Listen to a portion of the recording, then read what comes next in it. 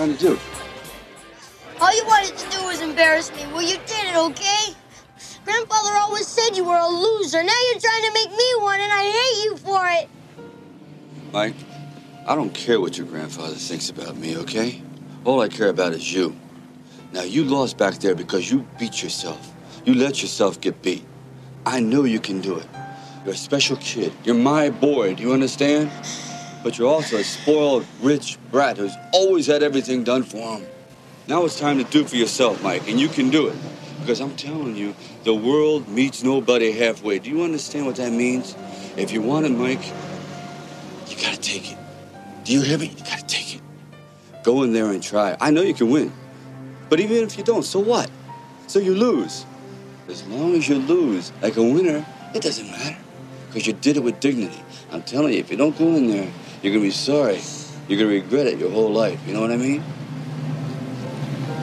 Come on. I know you can do it. Will you do it for me? Come on. Let's count.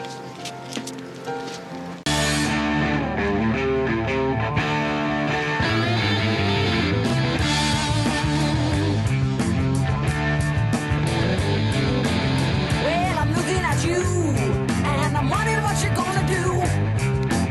Looks like you've got no friends, no one to stick with you to the end. Take yourself a friend.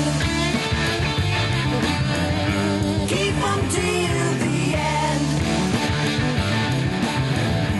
Whether woman or man,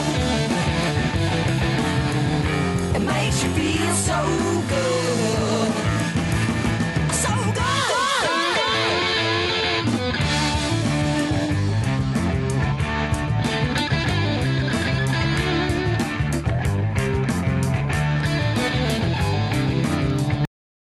Hello, folks, and happy Father's Day from the Sim Beef Podcast. I am one of your hosts, Gary Hill, and with me is Jamie. How you doing? Hello, I'm doing very well. Glad to be here. It's good. And Susanna's here. Hello, I hope you're doing better than I am. Hopefully we could bring some cheer into you or something, have a good time. I don't know. Oh, that's what I am desperately looking for. Been down about stuff, I know. But, and Brian is here. How you doing, Brian? Hello, I'm doing A-okay. Try to stay out of the heat today. It got to about 100 degrees here so far. I don't know where it's at for sure, but... Yeah, this whole weekend's supposed to be hell. It's overcast right now, so it's not really that hot outside, but it's very humid. Yeah, it's like going outside is stepping into a sauna. Makes you glad I have nerd things to do in the house, with like edit podcasts and whatnot, you know. Yeah, exactly. Well, this is somebody who I used to do a show with, you know, who's risen like the mighty phoenix, going to university now, and being on this person's own. This is the Hawk, people. How you doing, Hawk? Hello, it's good to be back, finally. Yeah. I was just trying to work out what 100 degrees is in English. Oh. Well, that's, yeah, I don't know. That's I think it's, I want to say 35, something Yeah, like that sounds about right. That would be pretty hot. Okay. Yeah, it's like 10 here. Oh, I take that. That's perfect for me. Yeah, I'm not a big fan of heat. We've had some really weird weather lately, though. It's been like thunderstorms 1 minute and then glorious sunshine the next, but still not hot. So it's a weird summer, but I'm enjoying it. Yeah, we've had kind of the same thing here. It went from being 40 degrees to 90 the next day. There was no real spring. It was just cold, cold, cold. It's hot out. Yeah, same here. But then the temperatures would drop, and you'd get some relief for a little while, and then it comes right back. It's been very bizarre, and especially since it's the middle of June, we've had some very cool, comfortable days in between the heat. It's bizarre. Yep. Yeah, it's pretty cool here, but we don't really get humidity like you do, so I can't really imagine. Like when people say it's hot and humid, I don't really get that because we get like really dry heat rather than that kind of damp stuff. So I'm glad that we don't do that because I'm not good with heat. That's the only way to really describe humidity. It's like stepping out the door and having someone put a wet washcloth over your face. Oh, I mean, I did go to Singapore once, and I remember that. Like, we got to the airport, and I was going, "This is fine. Why is everyone complaining about the heat? This is lovely." Like, totally forgetting that aircon was a thing. And then I went outside and realized my mistake. But it's so hot that your car sweats. That's when you know it's humid outside. Or when you can see the steam rising off the streets. Yeah, that's that's like we'll have a little bit of rain, just enough to make it steamy, and then you can actually see the steam rising off the streets, and it's just it's choking. But not as bad up here as it is down south. So yeah, when we were in New Orleans, it rained a little bit one afternoon, and it basically evaporated before it hit the ground. Wow. Here, it's more likely that it will be really warm, and then you'll take your shirt off, and then it will start to snow. That is far more likely. Okay. Yeah, usual stuff here. I'm going to ask the Hawk what the Hawk's been watching. I've been doing a lot of gaming recently, actually. So I just finished playing Detroit Become Human, which, now that I've watched Real Steel, seems quite appropriate, actually. So that was pretty cool. Let's see, I've been watching a lot of Netflix shows. So I watched The Expanse, which was really good. And I finished watching Sense8, which I love. So yeah, all the sci-fi for me at the minute is kind of my thing. Oh, and I finally got around to watching Lake Placid the other day, so that was an experience. Well, the very first one? Yeah, I watched the first and the second one. Nice. Very, very different films. Yeah, it's been a while, but I'm pretty sure you have Betty White calling somebody a cocksucker in that movie or something, and it's kind of entertaining. Yeah, the first one's pretty damn good. I mean, it's got Betty White in, it's got Brendan Gleeson in, who's like one of my favorite actors ever, and like it knows it's stupid, so it's really like just good fun. So I really enjoyed that one. And then the second one, which was like 2007, I think the second one came out, so almost a decade later, and it's just the height of kind of Piranha 3 Double D trashy, not even gonna make an effort kind of movies. Like one of the guys, I'm pretty sure they dubbed him the whole way through the film, so I don't know what was going on there, but he just wasn't speaking. Like all of the shots were over the shoulder shots and things, so you never saw his mouth because he just didn't read the lines on set for some reason. So I don't know what the hell was going on there. I think you have those. I think the last 3 were direct to video here in the States. Yeah, I picked it up on the Horror Channel, and I was just like, well, why not? It'll entertain me for an hour or two, which is, I mean, entertain is a very generous term for what that movie did. Oh my gosh. Anything else there, Hawk? I did write something down. Let me just check my notes. Oh yeah, of course. I've also started watching Once Upon a Time, the TV show. Because like, I'm really into fantasy stuff, so I feel like I should like it. And I tried to watch it before and didn't really get into it, so I'm giving it another go around now. It's not my favorite thing in the world, but I'm sticking in there, so we'll see how it goes. It's pretty interesting to see. Go on. Oh, did you ever watch Grimm? Grimm, yeah, that was another one. I get like 3 seasons in and then I just die. I can't do any more. I know it changed around the end of the 3rd, beginning of the 4th, and I stopped watching it. But the first 2 seasons were a lot of fun. Yeah, I really liked it with Grimm. Mm-hmm. It was a really cool concept, and I liked that. He didn't really know what was going on, so it was all completely new to him, and kind of in a similar way of Buffy, but she had like the Watchers and everything, like teaching her and showing her the ropes and stuff. He was just completely thrown in the deep end, had no fucking idea what to do. So I quite liked that. But yeah, I remember one episode where they tried to make out like Hitler was a lion or something, and I was just like, I think I'm done here. That's enough for me now. That must have been after I quit watching, because if I had seen that episode and I was still watching, that would have been the end for me too. Yeah. Oh dear. But all those kind of shows, though, the CG never gets any better, bless them.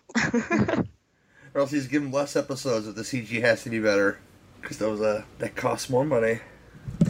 There we go. That's true. But, with Once Upon a Time, for example, that was huge when it was on. So you'd think they'd have the budget for it anyway, because everybody was watching it.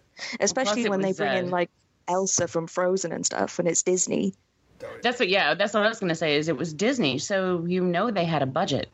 Yeah. But something's gone wrong when literally the main actor leaves and they still carry on the show.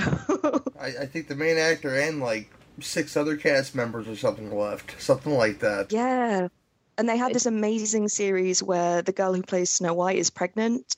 So they just like position her behind bushes for 6 episodes. The main actor. They'll CG that out like Henry Cavill's mustache in Justice League. Yeah, it's like they should know better than when some of the main actors leave, that's usually just the death knell for the show. Mm-hmm. Well, that's when you bring on a child. Some random kid. Cousin, what's his face? Oliver. Cousin Oliver. Yeah, Cousin Oliver syndrome. So many added kids. It's awful, And some of them are Family awful. Ties did it. Yeah. And that was the end of the show. Growing Pains did it. All in the Family did it. Married with Children did it. It was And you got all the movie sequels as well, like Son of the Mask and the Third Ace Ventura was a kid as well. And they just do, like, if they can't get the lead actor, they just shove a kid in there. That makes it okay, apparently. But you would think that research would show that it doesn't work. It'll comfort Jamie to know that she's far away from the 7 episodes on Married with Children, so... Yes, yeah. We've got a ways to go. No, they'll change things all the time. Like, I've seen them change the kid actor from the pilot to the regular show, and that's always strange, but whatever. See, I can get behind that, though, because the pilot, when they film that, you never know if it's going to go anywhere, so the actors are just signed for the 1 episode, and you have no idea if you're going to do more. So I can understand that if they finally get a full season and then the actor's like, oh, sorry, I'm busy. Fair enough. But it's when you get like shows like Roseanne, where they just switch the daughter around every few episodes. So it's these 2 actors constantly changing, and nobody ever mentions it. The thing I thought was funny about that, though, is that they embraced it and they made a joke out of it, because they're like, look, we know you're not stupid. You're, and whereas like with a daytime soap opera, they'll just throw in another person and it's the same character, different actor, and then they'll go back and forth. And it happens all the time, and you're just supposed to go, oh, okay. Whatever. One of the funniest things I remember when I was watching Young and the Restless with my grandmother, this couple had a baby. It was like 3 years old, but the next week she was like 18. Like, what? What? It's one of them Twilight babies that grows up instantly. Yeah, apparently so. Well, when Growing Pains did it, they had a baby, and then like the very next season, she's like 7 years old, and and it was Ashley Johnson when they brought her in, and I'm like, what's happening? Nice. We just have no concept of time in TV land. Well, if Kirk Cameron's involved, Jesus Christ is involved. Okay, so maybe he made that child older, and that's a good point. Oh, and then after that, when they were still kind of tanking, they brought in Leonardo DiCaprio as a kid, and I'm like, guys, just give it up. Yeah, it was on its last legs. It was played. End it. Man, I know this is gonna clash a lot, so I'll ask one of them. Brian, what have you and Jamie been watching? Well, me, just speaking for myself, since we have a gamer on here, I will say I've been playing the video game Vampire. New one just came out. Oh, nice. And that's a lot of fun. It's a kind of a mixed bag, though. The combat is pretty wonky, but the story is solid, so that's what keeps me going. We've also played Far Cry 5. Yes, Jamie's been playing that. I played and beat it. It was a fun game. The ending, not so great. But, it's typical Far Cry. If you like Far Cry 1 through 5, you'll like this one. And then one last thing just on my own. I tried to watch the Netflix series Lost in Space, and it really didn't grab me. I gave it 4 episodes, and it was okay, but I don't know, something about it just didn't really compel me to watch the the episodes after that, so I kind of gave up on it. Have you seen the original series? Oh, yeah. I mean, as a kid, I grew up with it. Not when it originally aired. Not that old. Obviously. But, yeah, I was on syndication back then, and it was like a staple of my kiddie viewing. So I don't know if that plays a part in it or whatever, but I don't know. Just something about this. Yeah, something about this series just was off to me. Like I said, I gave it 4 episodes to try to win me over, and it never really did. So there's so much I other. did the same thing. Oh, okay, good. But I never watched the original, but I was aware of it, but I never actually saw it. But I watched a few episodes of the remake because Toby Steven plays the dad, and he's one of my favorite actors. It's so weird to see him doing the Liam Neeson thing and suddenly become like an action hero as well. But yeah, I didn't intend to stop watching it. I just never got round to picking it up again because I just wasn't that bothered. So yeah, I don't think it is that you know it. That's how this was. It wasn't like it put me off like, oh, this is stupid or I'm angry at it. It was just, I just couldn't get around to doing it again. Now on to what we've watched together. We went back with our grand experiment of trying to watch every movie in our collection. We kind of slowed down for a bit because we had 2 big box sets, one by Hitchcock and the other by Andy Sedaris. And let me tell you, those 2 directors could not be more different if they tried. But I could talk them up on that. I think they're that. Well, I love those movies. The problem is when you have to sit down and watch like 13 of them back to back to back, it starts getting very samey. And that goes for Hitchcock and Sedaris. That's just why I love the individual films. Watching that many of them in succession started slowing us down. But after that, we went back to just general box sets of random collection of stuff. And I've been having more fun with that because I like variety. And we've actually been kicking them out at a good pace. Mm-hmm. One of the movies was Pulse, not the Asian evil computer movie. This is the 1980 Electricity is Evil movie. With Joey Lawrence. That is such an awesome movie. I don't care what anybody says. Whenever I see that on, I watch it. I really enjoy it. I like it. And Joey Lawrence was really good in Surprisingly, that movie. He was. And he was believably a freaked out kid, you know? Yes. I truly enjoyed that movie a lot. Yeah, this box set that we're in now, I am enjoying quite a bit. It was a bit of a mixed bag, as all of them are, but it has some winners. Last night we watched, or maybe the night before, Horror Express, which is a favorite of mine. Oh, Telly Savalas for the win. Yeah. Yeah, that's a really good. And Brian had pointed out that apparently there has been a theory that it was sort of another take on the novel Who Goes There, which I could see that. I had never considered it, but when he said that, I started paying attention and trying to plug that in while we were watching it, and I get it. Like it. I would totally believe that. It's more the connection. It's more crudely done, but it is the thing on a train. Is basically what it is. What else did we watch recently? Well, we went to see Hereditary. Oh, that's right. Duh. Yeah, we actually went out to the theater, which we haven't done for a while, and we saw Hereditary. We went to see Upgrade the week before. Well, it felt like we haven't. What did we see before that? I don't know. Thank you. Okay.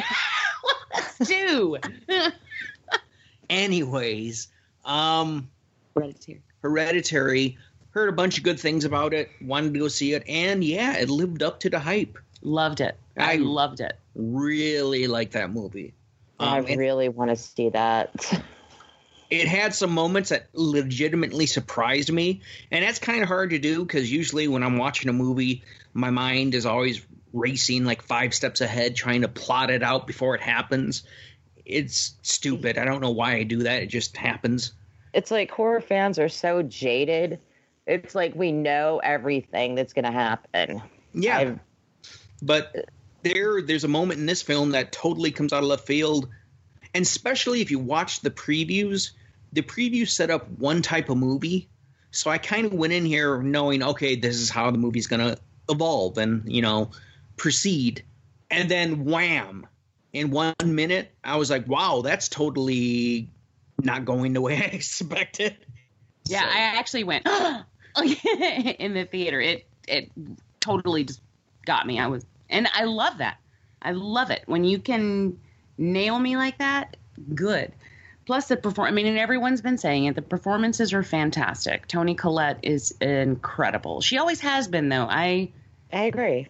I have been a fan of hers since Muriel's Wedding, and I have never seen her do anything and that I didn't like. And I had completely forgotten until recently about the series that she did, The United States of Tara, where she played. She was a mom who had multiple personalities, and she played like 5 different personalities. I completely forgot about that show until someone had posted it recently, and I was like, oh yeah. And she was really good. Like, she was really good at that. So I've never seen her turn in a bad performance. This one, however, was heart-wrenching and amazing. Gabriel Byrne, I don't know where he's been. I haven't seen him in forever. I almost didn't recognize him. He's really aged, but he, again, his performance was a little more quiet, a little more subdued. He's the guy that you really felt bad for because he's just trying to hold his shit together. Yeah, it was a very subdued performance for Gabriel. I usually expect him to be bigger than that. So, and plus, as you mentioned, with his age, it was when he came on screen, I'm like, oh wow, that guy looks like Gabriel Byrne.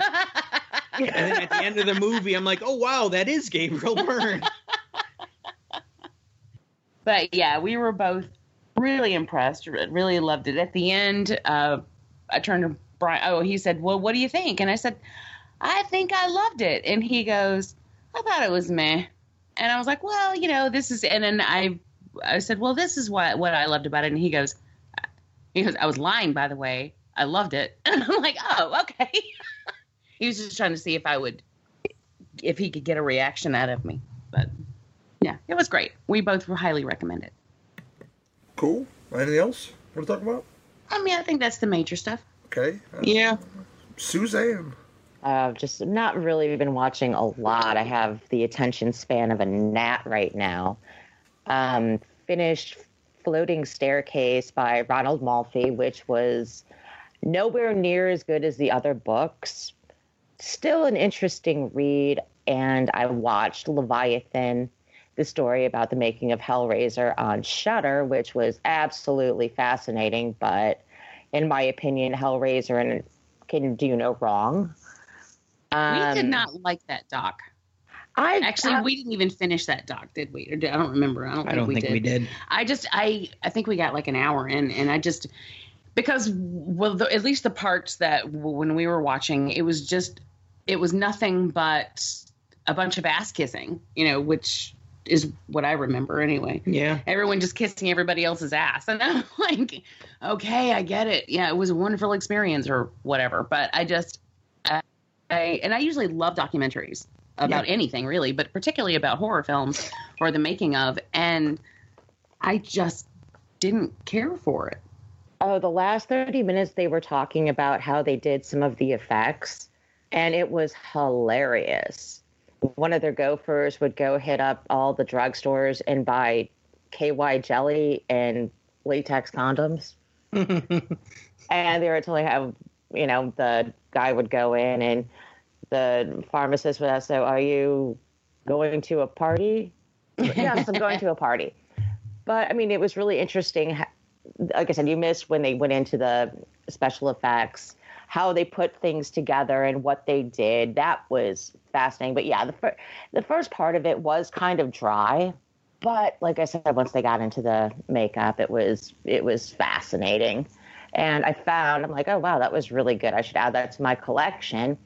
And there's like a 7.5 hour, and they go into more into Hellbound, because Barbie Wilde was in this one, and she played the female Cenobite in Hellbound and not the original Hellraiser. She was telling me the first girl, I don't know her name, that really hated the makeup and never wanted to put it on ever again. Yeah, the makeup artist said that the first girl who said a bite, she just would freak out looking at herself in the mirror. Me, I think it would be awesome to see myself torn up like that. I'd love it. Yeah, that's like my dream, to get some really like fucked up prosthetics. Like, the longer I sit in the chair, the more excited I am. Exactly. But I mean, it's I don't know if it's a question of being vain about it or if it was just that unsettling to her. I don't know. It's interesting. Go to Mother's Day brunch like that. Hey, how you doing? You know. Hey, I'd Maybe do it. we should give it another shot and see if we can do it again. I don't know. I find that interesting, though, because I haven't seen this documentary, but I know that Clive Barker, who, you know, wrote the story that Hellraiser is based on, really hated the first movie. Like, he basically disowned it and took more of a hands-on role with the second one because he wanted to get it right. So I find it quite surprising that it's so, like, ass-kissy. Was it the golden child flying creature at the end that did it for him? I don't know. I don't know, and he had nothing to do with the documentary. They talked about him, they showed pictures of him, but there was no interview with him at all. And well, he's been so sick lately. They're all getting sick and dying, and I don't like it. Well, yeah, I don't like it either. Not a fan. Health permitting, he's supposed to come to Chicago in November for Days of the Dead, so... Yeah, I hope I can go, because that would be worth it. I could get him to, you know, instead of having the autographed copy mailed to me, I could have him, like, sign it again for real. So, bucket list item. Check that out. And let's see, what else? Like I said, the last 30 minutes were interesting, and I wanted to add it to my collection, but there is a 7.5 version out there, and it's going for $580 on Amazon. Jesus. Oh, I know. It's like, if it was like $50, I would totally do it, but $580, I don't think so. And I also, for no particular reason, one of my friends wanted to watch it, so I ended up watching Jigsaw. And it's Jigsaw, you know, the Saw series is one of those movies, I can just take them as is. I'm not a fan of the series. I thought the first one was brilliant, and then they became increasingly silly. I agree with you completely. But Jigsaw, I mean, it's just like, he's dead. He keeps coming back. He's dead. He keeps coming back. I'm like, what? Guys, the guy had to be Nostradamus to see everything that would happen after his death. Yeah, he dies in the third film, or is it, no, the third one. And then they make like 5 more films after that where he has this... agents. Yeah, but it just... they know they messed up. They know he was the draw. So they kept... I mean, he had the most intricate, genius-level plan ever, where everything is cross and double cross, and he's pulling the strings on all his various puppets, even posthumously. Even from beyond the grave. And it's like... Yeah, I know. That it gets a bit... Yeah, and every movie, the flashbacks get, like, more and more convoluted as well. And you're just like, okay, this flashback, is that between this flashback or this one? Or what is happening? I had no it spans, idea. like, 30 years. I have no idea what the timeline in this movie was. And yeah, I found that one really, like, badly put together. It was. I mean, I was even kind of disappointed in the kills. They were pretty lame, and they cut away constantly. I'm like, okay, I saw someone's head just get torn apart, and yet you cut away with a saw blade? Really? Really? This is where we're going with this now? Why, you tried to make a kinder, gentler, less bloody Saw, which is not what the movies are known for. I'm still... Yeah, I mean, honestly, aside from the first movie, the only thing they have going is, like, the gore and the traps and all that kind of thing, because they've lost that. The surprise of the first film, and then they're now like edging away from that, and that means they have nothing going for them anymore. Yeah. I did like the performance of the guy from Glades. I don't remember his name, but the lead guy. Awesome. I thought he did a really good job. Because I like him anyway. I just don't think he had very much to work with, and the story was not very strong. And when we got to the end, I'm like, really? Come on, guys. But I think he did an amazing job. He's a good actor. He just didn't. There wasn't anything really worthwhile for him to do, which is, sad. I mean, I'm not a fan of the series. I love the first one. Of course, it exists within the Wandaverse, so of course. Yeah. It goes with that Wandaverse thing again, man. Come on. That it is a thing. I'm making it a thing. Stop acting like it's not. But I absolutely love the first one. I mean, I will never forget the moment we get to the end of the first film when Jigsaw stood up. I know. I flipped my shit. Iconic. Like, I stood up and I was like, what the fuck? That was one of the greatest horror movie moments in probably the past 15 years when he stood up at the end of that movie. Oh, Yes. totally. It was a real game changer. Absolutely. Changed the face of horror. Like, movies nowadays would be like The Collection and all those kind of films. You wouldn't have those without Saw, for sure. Yeah. Yeah, it was incredible. And my roommate, because when you think you've figured out who the killer is, when you think it's the guy who's like kidnapped the mom and the daughter, and she fell asleep. And, well, more accurately, she took a weed nap right next to me. And so she missed the very, very end. So when he stood up, I jumped to my feet and I was like, what the fuck? And she's kind of waking up. She's like, what's happening? What's happening? And I'm like, he's the killer. He's right there. And she's like, what? She was so confused. But I don't know. You could have just, it was insane. I will never, ever, ever forget that moment. It was an amazing moment. So well done. Absolutely. Like I said, I'm not a huge fan of the series, but the first Saw movie, because, I mean, you have to admit, everything was watered down in the 2000s. There was just nothing that really stood out. And that movie just completely brought gore back into horror. And just that really good twist. Yeah, and in that film, it had the gore had a purpose. And it was supposed, like, the moment where he's sawing off his own foot, you feel that. You're freaking out. Do. I'm over there. Why don't you just throw your shirt and pull the phone to you? Like, I don't understand why you're sawing off your foot right now. but I get it. Like, his family's in danger, and this is the only thing he can do. And that's a very real, visceral moment. And it's cringy as fuck, but it should be, I don't know. I just think everything about that film is brilliant and amazing. And then it just, as the series went on, I feel like they kind of said, well, here's some more gore and here's some more traps. That's all we have at this point as it kept going. Well, I just think each movie after the first one became more and more of a caricature. I feel like the writers feel like it's a lot cleverer than it actually is, especially with Jigsaw. Like, 90% of the plot was is he dead? Is he not dead? And I'm like, we literally watched him die on screen. There was no... We also saw his autopsy. You ain't coming back from that. You're not going to make me doubt the fact that, like, that's not happening, okay? So what are we actually working with in this film? Nothing? Okay, cool. Carry on. Exactly. Well, that's another point I have with it is how many apprentices and acolytes does this guy have? It's like every 2 or 3 movies they break out some other worshiper of Jigsaw who's trying to carry on to work. And it's like, this guy was franchising. He had more, setups than McDonald's did. It's crazy. This would work. Yeah, I think I might have signed an iTunes agreement that meant that I'm now working for him as well. I don't know. We all. That's why you have to read that small print.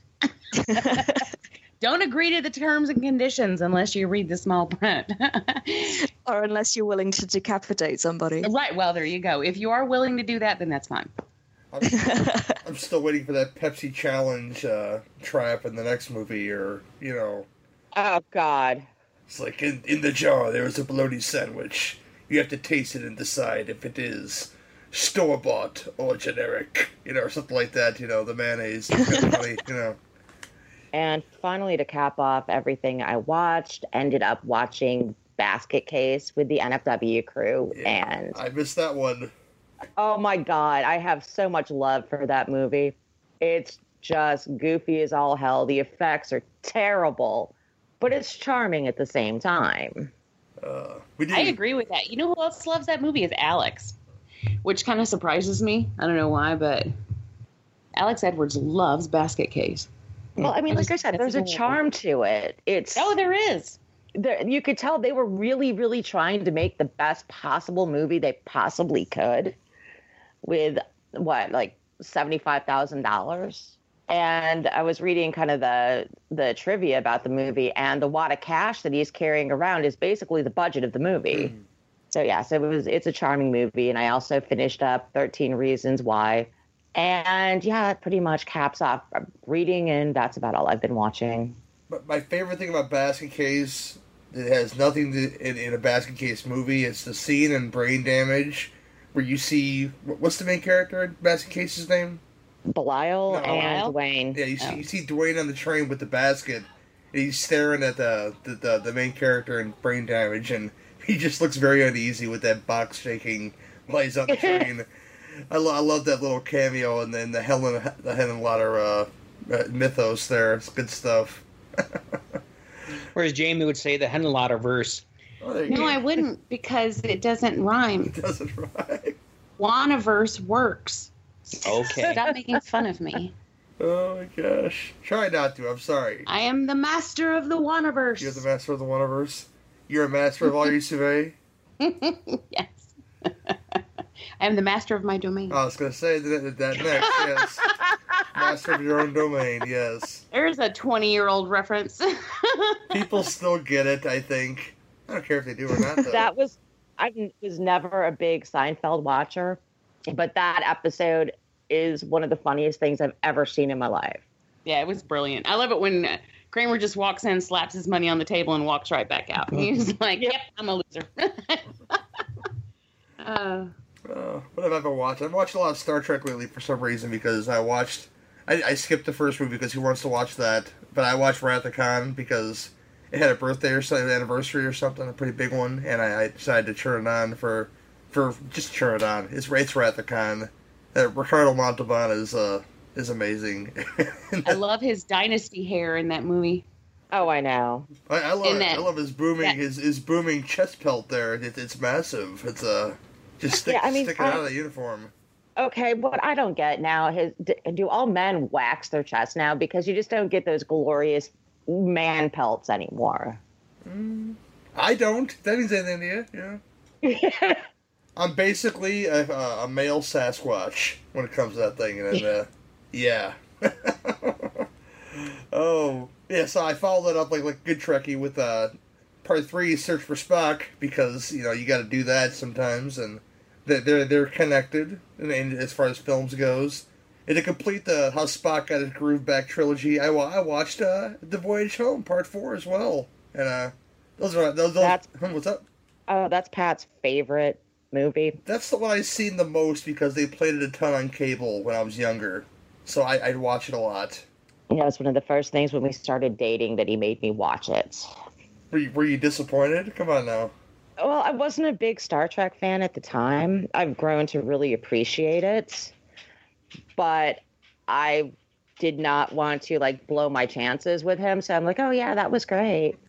And watching it, a couple of years ago, it's a great little movie. It's fun. That's so cute. You didn't want to blow your chances with him. Yeah, I know. I get that, though. I actually cannot stand horror films. This has all been a ruse, an elaborate ruse, so I could be with Brian. You've been playing a long game. I'm like Jigsaw. She's got the foresight of Jigsaw, man. I planned really far ahead. That long, I don't know how many year con, just waiting for something to happen, Just like Reagan sitting in the corner laughing, Just waiting. You know what I just realized while you were talking about that being the one you've watched the most, because it was on cable when you were a kid? Mm-hmm. Words that will not be spoken by the next generation. Yeah. Because kids don't sit around and watch movies on cable anymore. Nope. I just think that's interesting and kind of sad. And most of them don't watch anything older than they are. Yeah. That is true. I dated someone for like 5 minutes once, and then she said, "I don't watch anything old, so I don't watch anything older than 2000." And I was like, no, no. No. Red flags everywhere. Yeah, and I abandoned her. Good There's for a hot you. That shaped was a hole good in the move. wall. Oh my gosh.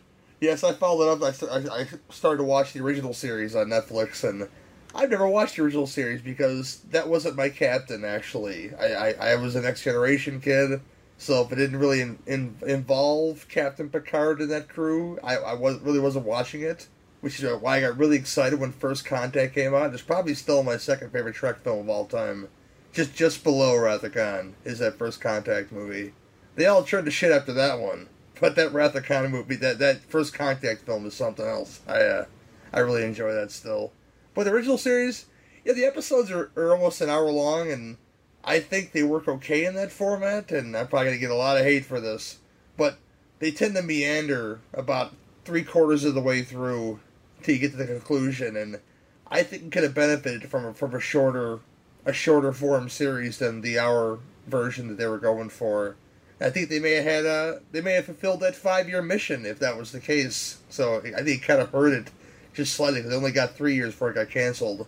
I don't necessarily think you're wrong. I think that a lot of times it feels like they're trying really hard to stretch it out, and so you can get fatigue watching them sometimes because it's just like, all right, let's go, So I don't disagree with that. I think it would have been nicer if it moved along at a faster clip or, shorter episodes. Much they started writing in, Shatner banging women from different planets just as filler. Oh, as Eddie Murphy would say, if the bitch is green, there's something wrong with the pussy. Come on. Oh, Eddie Murphy. You still make me laugh to this day. Yeah, I've been watching that. With the pilot, you had Captain Pike in there doing his thing with Spock and a whole nother crew. But then you get that episode in the middle of the first season, the 2-part menagerie episode, which basically recaps everything that happened in the pilot, because Spock wants to take the now battle-damaged Captain Pike back to that planet to live out a fantasy that he's still able to do things, but he's really a guy who's basically in a coma, rolling around in a mechanized cart, and but yeah, there's still. I tried to watch that 2-part episode. Like, this is just what happened in the pilot, and I got really out of it. And I was like, are people fooled by this back in the 1960s? I don't think so. I'll tell you one thing I wasn't fooled by though was Lieutenant Uhura with her green hoops and her short skirt. I was all in for that all day long.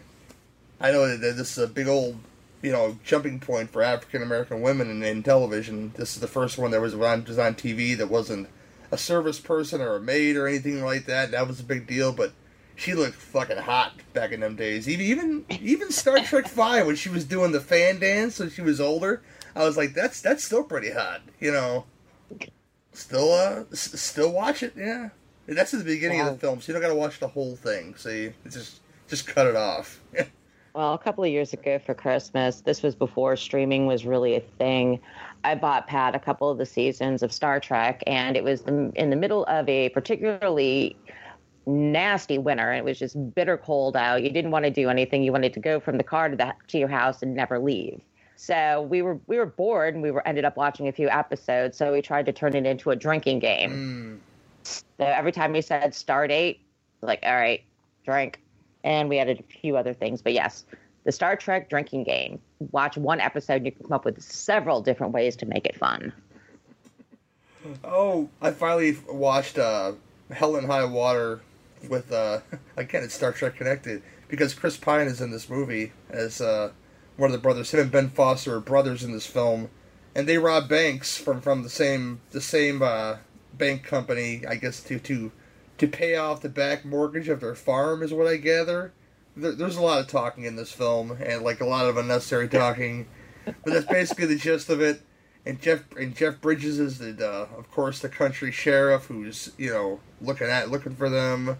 And Ben Foster, he's always playing the wild card of these movies, and he's gonna get killed, and you're not disappointed. It's a movie that's trying to be a really good movie, but it's really just Ben Foster and Chris Pine robbing banks and being hillbillies and Jeff Bridges collecting a paycheck, in that movie. He's just collecting a check in that movie, and I'm not mad at him, but it's basically him playing Rooster Cogburn, but in a modern setting, and that's fine. It's a good looking film. I'll give it that, but I wouldn't recommend somebody run out to go watch it. I think this is the same person. Oh, shoot. I wanted to see it. That's sad. That's sad to hear. It's good. It's just not great. I didn't think Sicario was all that great, which was the same director as this movie. I seen Sicario in the theater, and apparently there's a sequel I'll probably never watch, but people thought that was, super good, too, so your opinion may totally differ from mine. You may really dig it. You tend to be a hell of a lot more lenient than I am, though, Gary, so... No, I'm just saying, it's not a bad movie. It's just... certain stuff like the Jeff Bridges thing collected a paycheck. It really is just him playing the same part as he played in 4 other movies. And no, I can get behind Jeff Bridges collecting a paycheck just because I like him so much. Mm-hmm. Yeah, I feel that. He gets one of those guys like the Liam Neeson thing, like the Hawk mentioned. That's not really a new thing, by the way, Hawk. If you grew up in the '80s, I'm sure you watched these Death Wish films.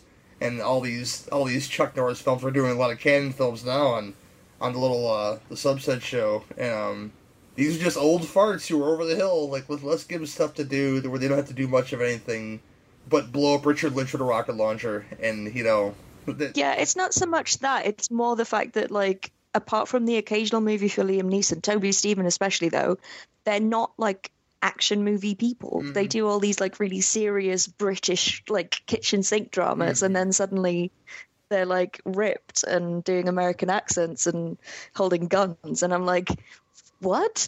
A second ago you were floating about with a silk handkerchief in Sense and Sensibility. I don't. How did this happen? My biggest thing is Love Actually is one of my favorite holiday movies. It puts me in a good mood. And seeing him in that, and then to what the hell, the Commuter or whatever the hell that was, I'm like, this just does not work for me. Oh, I heard it was bad. Yeah, exactly. I didn't even watch that. I heard it was terrible. Or whatever that one. 30 movies where Liam Neeson plays that guy from Love Actually, and then suddenly it just blows my mind. It's like, why? Who looked at him and went, yeah, let's get him to saw some people in half. Yeah, I can't. There are just some actors I just can't make that leap with. And Liam Neeson, I can't watch him in movies like that because it really, there's a big disconnect in my brain.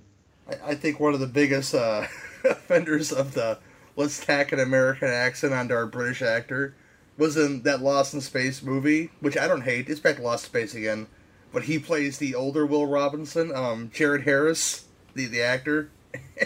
But they slap an American overdub on him, I guess because Will Robinson is an American, and they don't want the older Will Robinson to be British.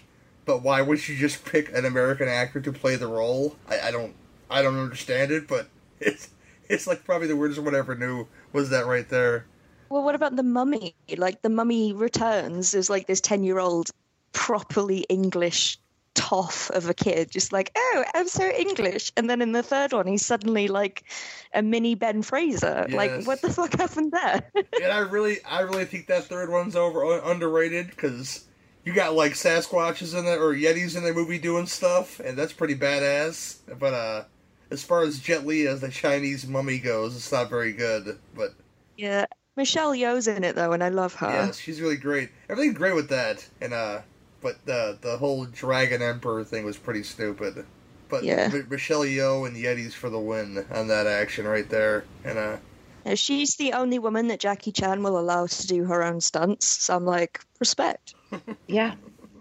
Anything else really? Oh, we watched Savage Weekend for 2 Drink. We did 2 Drink finally. 2 Drink minimum commentaries finally, and oh, I forgot about that. Oh wait, I was really, really drunk, but by the time we started the movie, you need some drinks for that movie because that's basically pornography. Yeah, it was basically a Skinamax movie with a little bit of a slasher thrown in with no actual slashing. But It's entertaining as hell, though. I can't explain these things, but it must have been all the boobs and the incidental bush in that movie. I don't know. It was really sleazy, and I kind of liked it for that. I gotta watch it again just to watch it with audio, just to hear probably the one plot twist that I missed. So that's real fine. Not much else really. To speak of, I was supposed to go see Incredibles 2. That didn't happen because I got a new friend in the house. It's a little 2-month-old black cat with brown stripes on top, which are real sharp. Name is Shade. Shade is She's so cute. I know. I love black cats. She looks like baby cat. Yeah. Aw, that's so cute. Shade is running the show after one day. I forget I had a cat in a long time, but when she's lazy, she's lazy. But when when she's on, she's on. I came home today from work because she pretty much had it covered, and she was caught but behind my computer monitor next to my Marv statue. She couldn't get out. I was like, see, that's you get fucking around. See, cat, she'll learn. But She won't, though. She won't. but our dog Harley, one of our dogs, the Puggle, has kind of adopted her as her mother because she is real uneasy about letting the male Chihuahua towards her at all. But at the same time, if the male Chihuahua comes towards her, she gives him the business. But she constantly giving Harley like headbutts and stuff and brushing up against her whenever she sees her. So she's your typical conniving woman. She's got Harley on lock already and as her canine protector. So I think she'll be all right. To tell you the truth. Oh, so that's been an experience for a day or so. We'll see how the rest of her life goes. But yeah, that's about it for me though. Next segment is the beef bitches and mashed potatoes. Okay, who gets the burly beef? I ordered barbecue beef. I think that's mine, but I didn't order fries. Barbecue beef? Mine's the beef deluxe. Okay, who gets the burly beef? I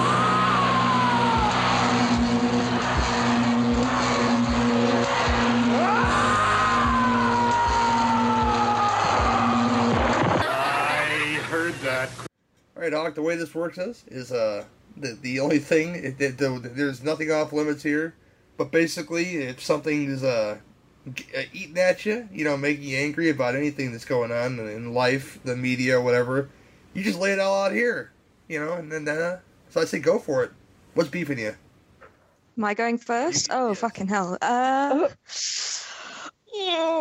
Lots of things in my personal life, which I probably shouldn't talk about on the internet. Okay. And then there's the whole there's the whole Brexit thing, which we hear nothing.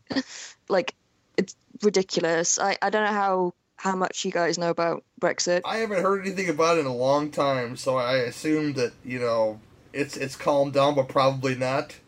Well, see, that's the thing. Nothing has happened at all. It's been like 2 years since the vote, and we're still in the same place. But it's in the news constantly. Like, all day, every day, there will be at least one segment on Brexit and how we're pushing for a hard Brexit, and Theresa May is a disaster, but she still has a job because nobody else wants to do it. But nothing is happening. So I really want someone to just be like, you know what, guys, should we just give up and go home? Let's just say we made a mistake.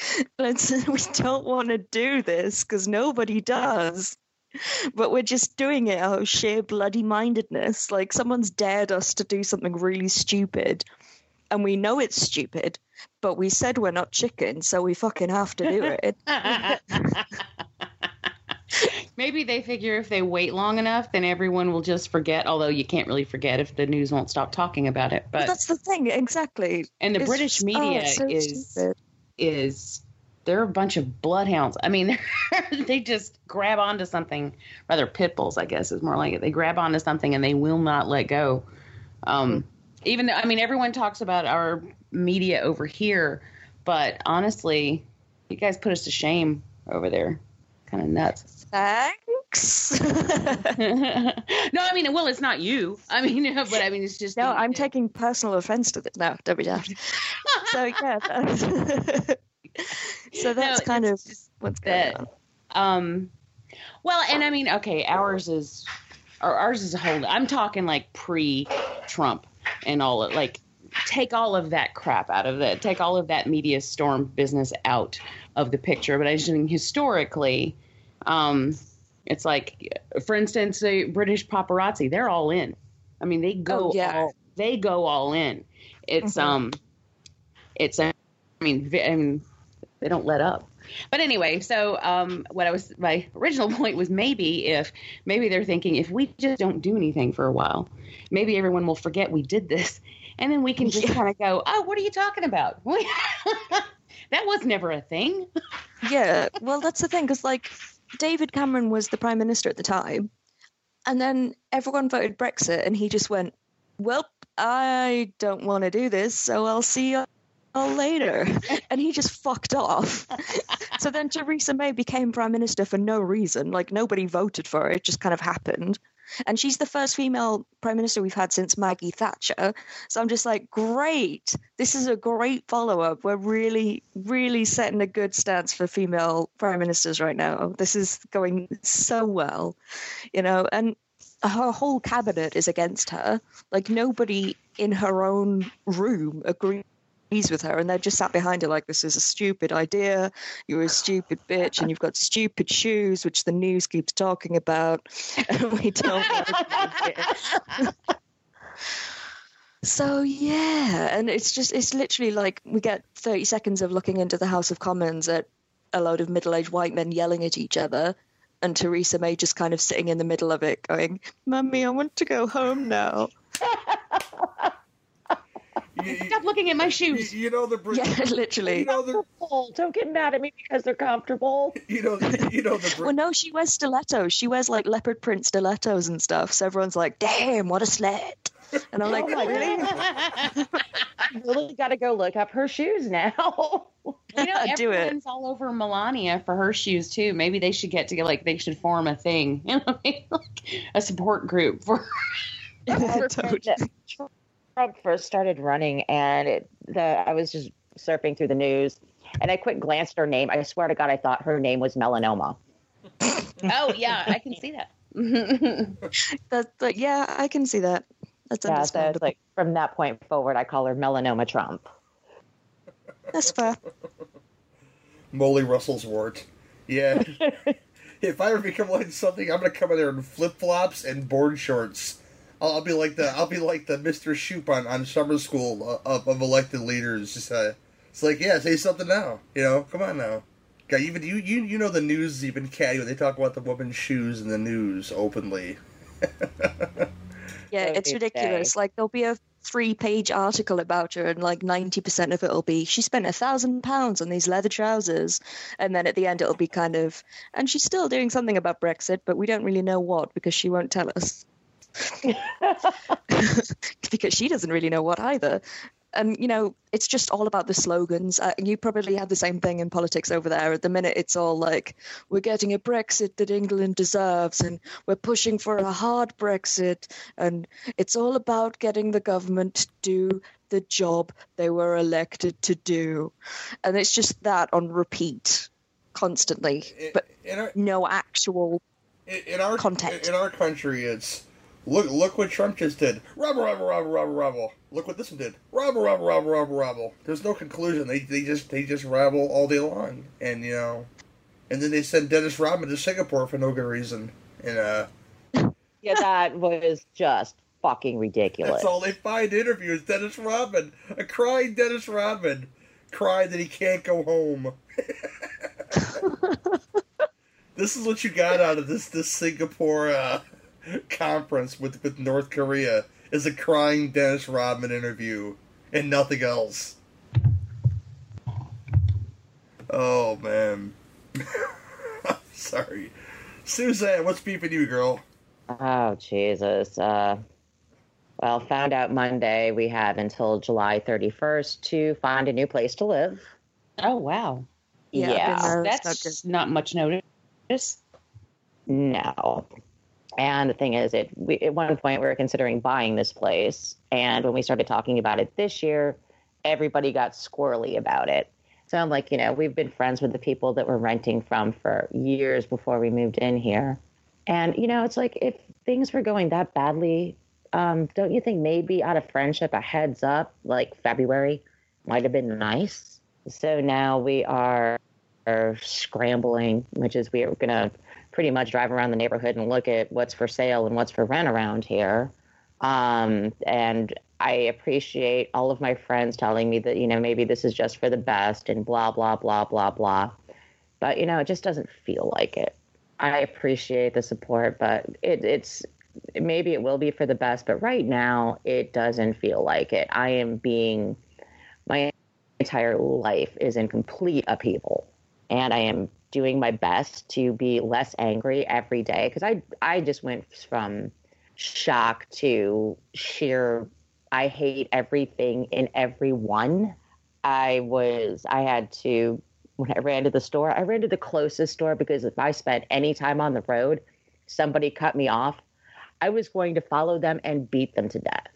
This is how bad my temper started raging. I'm hoping that everything does work out for the best, but right now I am so fucking mad, and I'm mad at everything. Well, we love you, Sue. That's any consolation, Oh, I know. I appreciate it. Everybody's been really supportive, but I just feel, as at last night, it was just defeats. I'm so sorry. I really am. That's shitty. It is shitty. That sucks a lot. Man. That is my beef bitch. Sorry. Brian, you got anything good for us, man? What are you beefing on, sir? Well, nothing that serious. Damn. But, I've got... Here we go. We have a joint beef today. Yeah, we can share this one, I guess. And if anyone has been paying attention to the Facebook posts we've made here and there, then you'll probably know what's coming. I notice a trend that's coming up from people who are clearly and obviously not horror fans. It's the term prestige horror. Yeah.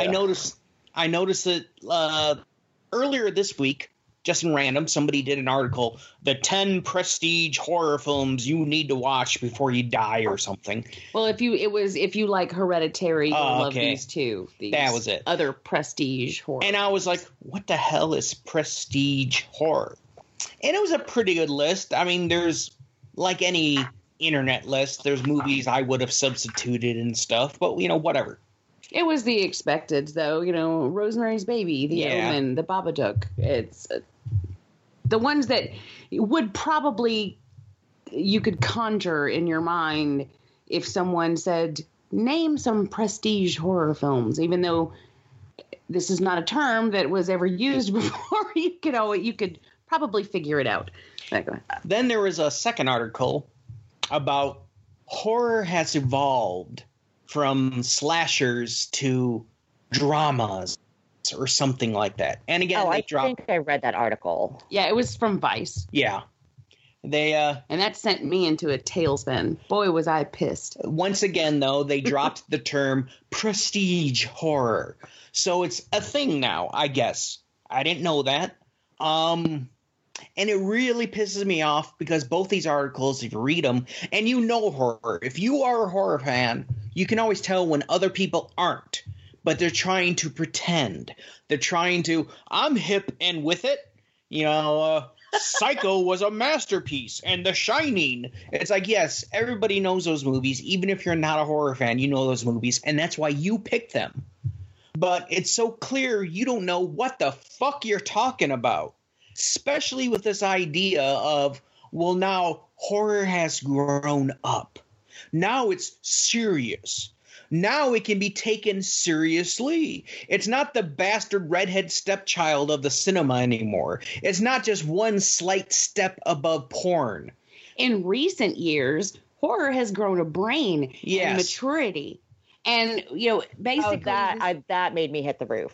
Yeah. I mean, and the Vice article was basically saying that. I mean, and I'm kind of paraphrasing here, but at one point the gist was basically now filmmakers are tricking horror fans into watching deeper things and into watching things that are actually dramas by disguising them as horror films. To which both of us say, fuck off. Like, you clearly have no idea what you're talking about if you think for 1 second that horror has just now grown a brain and maturity.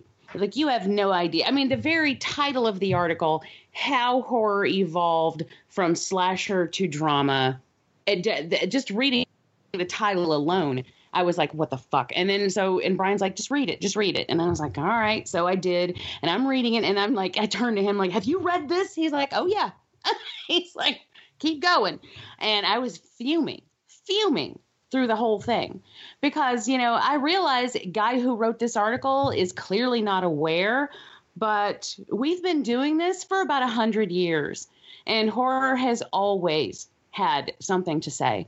And there have always been mature themes, adult themes, and, deep, interesting stories. Not every horror film, but not every comedy does either, but some of them do, and no one, makes a big deal out of making a distinction between, the goofy comedies or the more intelligent comedies. You don't hear anyone talk about prestige comedy.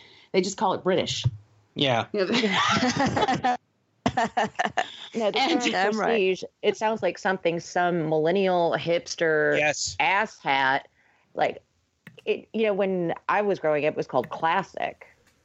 I mean, there are some classic titles. Well, but prestige, that's millennial hipster bullshit.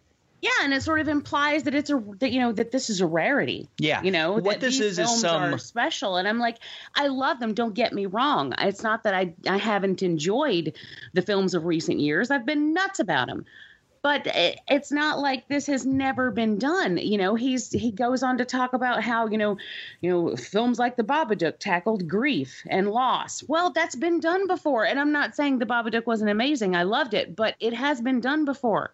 Many times.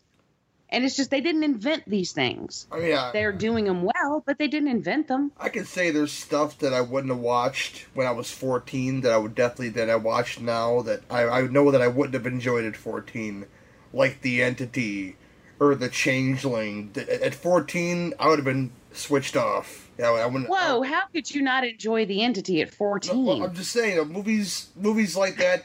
If they weren't ghost titty sucking, that's awesome. If they weren't cutting people's heads off at 14, I probably wasn't digging it. Yeah, I dropped the $55 on the big ass Changeling box thing with the poster and this soundtrack and the pins. What you got here are people who are clearly. They think horror is beneath them. They think horror is those silly movies about a masked man with a knife running through the woods chasing teenagers in their underwear. Because all go hit your vape and shut the fuck up. But it's like, as much as I love the heyday of 80s silly horror, and I really, really do, there's always been smart horror. Hell, the 70s were full of adult horror movies made by adults for adults. The whole teen market really didn't happen until, the rise of the slashers. And now we're just going back to that. And that's a great and wonderful thing. But it's not like some, brand new, this has never happened before. It's not so intellectual douchebags can suddenly feel okay with watching a horror film. I don't like horror. They're so silly and they're so stupid. But this is different. This is actually a drama. They just disguise it as horror because, that sells. But this is actually a thinking man's movie. Ooh. It's like, fuck you. Fuck you sideways, you stupid, pretentious asshat. One of my favorite. Of course, the irony is that the only reason they're watching these movies is because, big names are getting attached to them now. Yes. I don't watch horror movies. You don't watch these indie films that no one else wants to see, you hipster fuck, but you'll watch this one because it has Tom Hanks in it or whatever. Okay, because, sure. tell me again how you're individual. They need to go back, and you want some, intellectual adult horror. I mean, you go to Burnt Offerings. Oh, yeah. The Mephisto Waltz. You know what? Even look at something like, and it's heavy on the gore, but look at something like Dawn of the Dead. That's a very intelligent film, and he had something to say. The fucking Crazies. I mean, it's all over. It has always been all There's over. so many examples you can cite. It's sickening. Go back. Oh, he. What was the one that he said for Paranoia? I don't remember. Oh, The Witch. He name checked The Witch for Paranoia, and I'm like, okay, what about Invasion of the Body Snatchers? Yeah, Either Invasion one. was, I think, a much better representation of Paranoia. What about The Thing? Yeah, The Thing is nothing but straight up paranoia. Or even The Thing from Another World, which I guess is like more sci-fi, but there's you still had that element in there. The thing is they're acting like it's something new and exciting, and because we actually had some representation finally. Well, not even for the first time. I mean, if you remember way back in the 70s, again, The Exorcist was represented in the Oscars. Okay, not for Best Picture or Actor or anything like that. Yeah, but it was, Dick Smith won. But it was there. But this time we had Guillermo del Toro's, Shape of Water. I don't know if it's a horror movie, but it's a monster movie. It's a genre film. Yes. No, that is straight up Get fantasy. I would call it fantasy too. They had the name check Get Out. So I didn't read this article. But it is a fantasy film. It's a straight up fantasy film, but it's a genre picture. So you're getting these movies that people are taking notice, and now it's almost like, okay, well, now we can deal with it. Now it's proper enough for us to mention something. Whereas before, and again, because it's Guillermo del Toro, it's palatable. Yes, exactly. It has to have a name. Mm-hmm. Yeah. And I'm getting sick of that. I mean, granted, I love the movie Chopping Mall. I'm not going to say that's an artistic masterpiece. Always the example. Well, because it is a deep down, silly, stupid movie. I realize that, but I love it so. Actually, I use that example in my post because I think even that had something to say. It's still. Well, usually the example has always been The Deadly Spawn. Oh, that great one. That is my go-to just for shits and giggles, happy place horror movie. It's got no substance, but it's so much fun to watch. I've watched it so much I could practically recite it. And you tell me how that has less value just because it's a horror film than, say, like Hangover 3. Yeah. Yeah. Well, exactly. And that's the thing is no one, I mean, it's infuriating. It does infuriate me because I'm like, welcome to horror, motherfucker. The rest of us we're aware that this stuff goes on. We've been aware for a very long time. But why don't you step away from our genre because you clearly haven't given enough of a fuck to give it any of your consideration. It's not. So leave it to the people who care about it. It's like you're not smart or deep. You're just slow. Yeah. You're slow to catch up with us. You're really far behind the rest of the horror community. This is something we knew decades ago. That's why he's a millennial, because it took him till this fucking millennium to get it. I grew up, 5, 6, 7 years old watching The Twilight Zone with my mother. Horror has always been a part of my life. And as I've gotten older, I mean, even from the time I was 15, 16, it's like, this is my beloved genre. And sometimes it's very hard to have conversations with people. I like all kinds of movies, but horror is my love. It is what I always go to. There's so much more going on. Everybody just thinks it's blood and guts, and it's not. No, of course it's not. And that's what we love about it.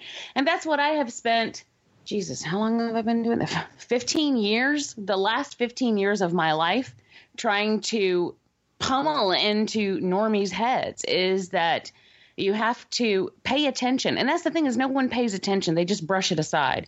The word horror is attached. It's beneath me. I don't want anything to do with it. It's, it's nothing but blood and guts. Well, you clearly don't know anything about it then, do you? So why don't you keep your trap shut?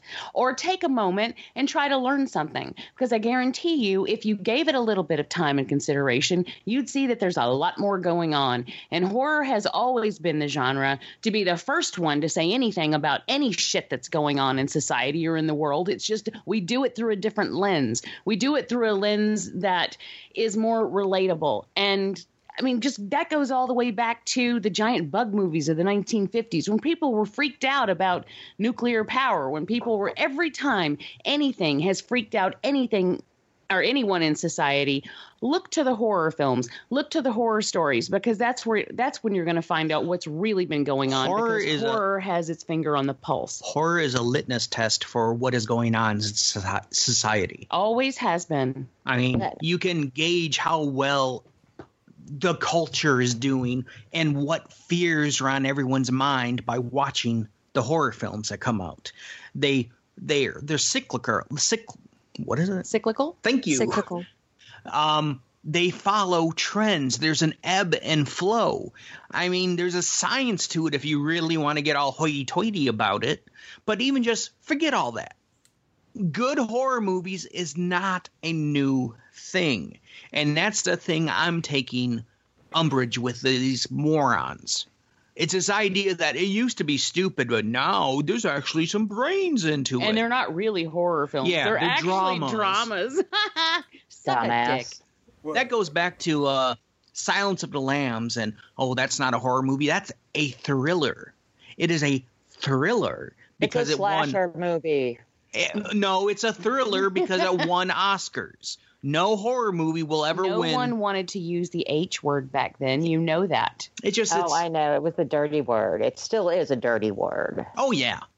But just now it's getting some small bit of respect that it's been due for so long, and these people just can't understand that. So it must be something different. It must not really be horror. And I'm the first one to admit there are some garbage horror films out there. There are some where just somebody takes a camera, goes and throws ketchup around, and it's a horror movie. But I mean, with every genre and type of film, there is that movie where somebody just grabbed a camera and threw some shitty lines out there. But there are plenty always of catches the moron flack comedies for it. out there that are not funny at all, but they say dick and fart a few times and hee comedy. There's going back to Saw, tell me honestly that if a movie had that massive amount of effect, that shock value, that we have literally never seen this before, did not see it coming, amazing, game-changing moment in movie history, if that was in a drama or a comedy or whatever, that would have won 1 million Oscars. Well, yeah, but because it's a horror film, it's forgotten already. I mean, how many times when a really amazing horror films come out, we're like, God, they really deserve an Oscar for that. They really deserve some recognition for that. But it's not going to happen. No, never. Sadly, I mean, Get Out got some recognition, which I think it fully deserved. I love that film. I think Jordan Peele did an excellent job. But, even that was labeled as a what is it? A social thriller. Yeah, a social thriller. Fuck you. It's a straight up horror movie. But again, it's got names attached to it. It's suddenly relevant. Well, just because Catherine Keener's in it, it's suddenly okay. Ultimately, I don't care because this doesn't affect me when it comes right down to it. I'm still gonna watch the movies I always watched. You're not changing my mind. You're not hipping me to anything that I didn't know about. But it is insulting. It is insulting to me and every horror fan out there who, and again, if you like just all I like is zombie movies, all I like is, the guinea pig torture movies, all I like is whatever your flavor is, power to you. But this recent trend of art house horror, as it's also called, the prestige horror, is nothing new. Quit making it sound like this is a brand new, finally horror has come up from out of the gutter. Because fuck you, it never was in the gutter. Yeah, you could always point to movies that you're proud of. It's insulting to the fans. It's insulting to the genre. And it's insulting to the filmmakers out there who try really hard to tell good fucking stories. And the ones for years that no one paid attention to. Because I think that's why fans are so intense in the horror genre. I mean, not so much now, but sci-fi as well. You know, we have horror conventions, we have sci-fi conventions. People dress up and really fully commit to this genre. And I think that's because that is the only recognition that these people who've worked so hard are ever going to get. We want them to know how appreciated they are, because they're never going to win an Oscar. They're never going to get a BAFTA or anything like that. But they have scores of people that want them to know, hey, they may say that this is a load of shit for no reason because they haven't seen it, but we fucking love you and we're right behind you. Well, I don't know if this is really relevant or not, but like I said, I love my horror film collection. I'm always buying DVDs and Blu-rays to add to my collection.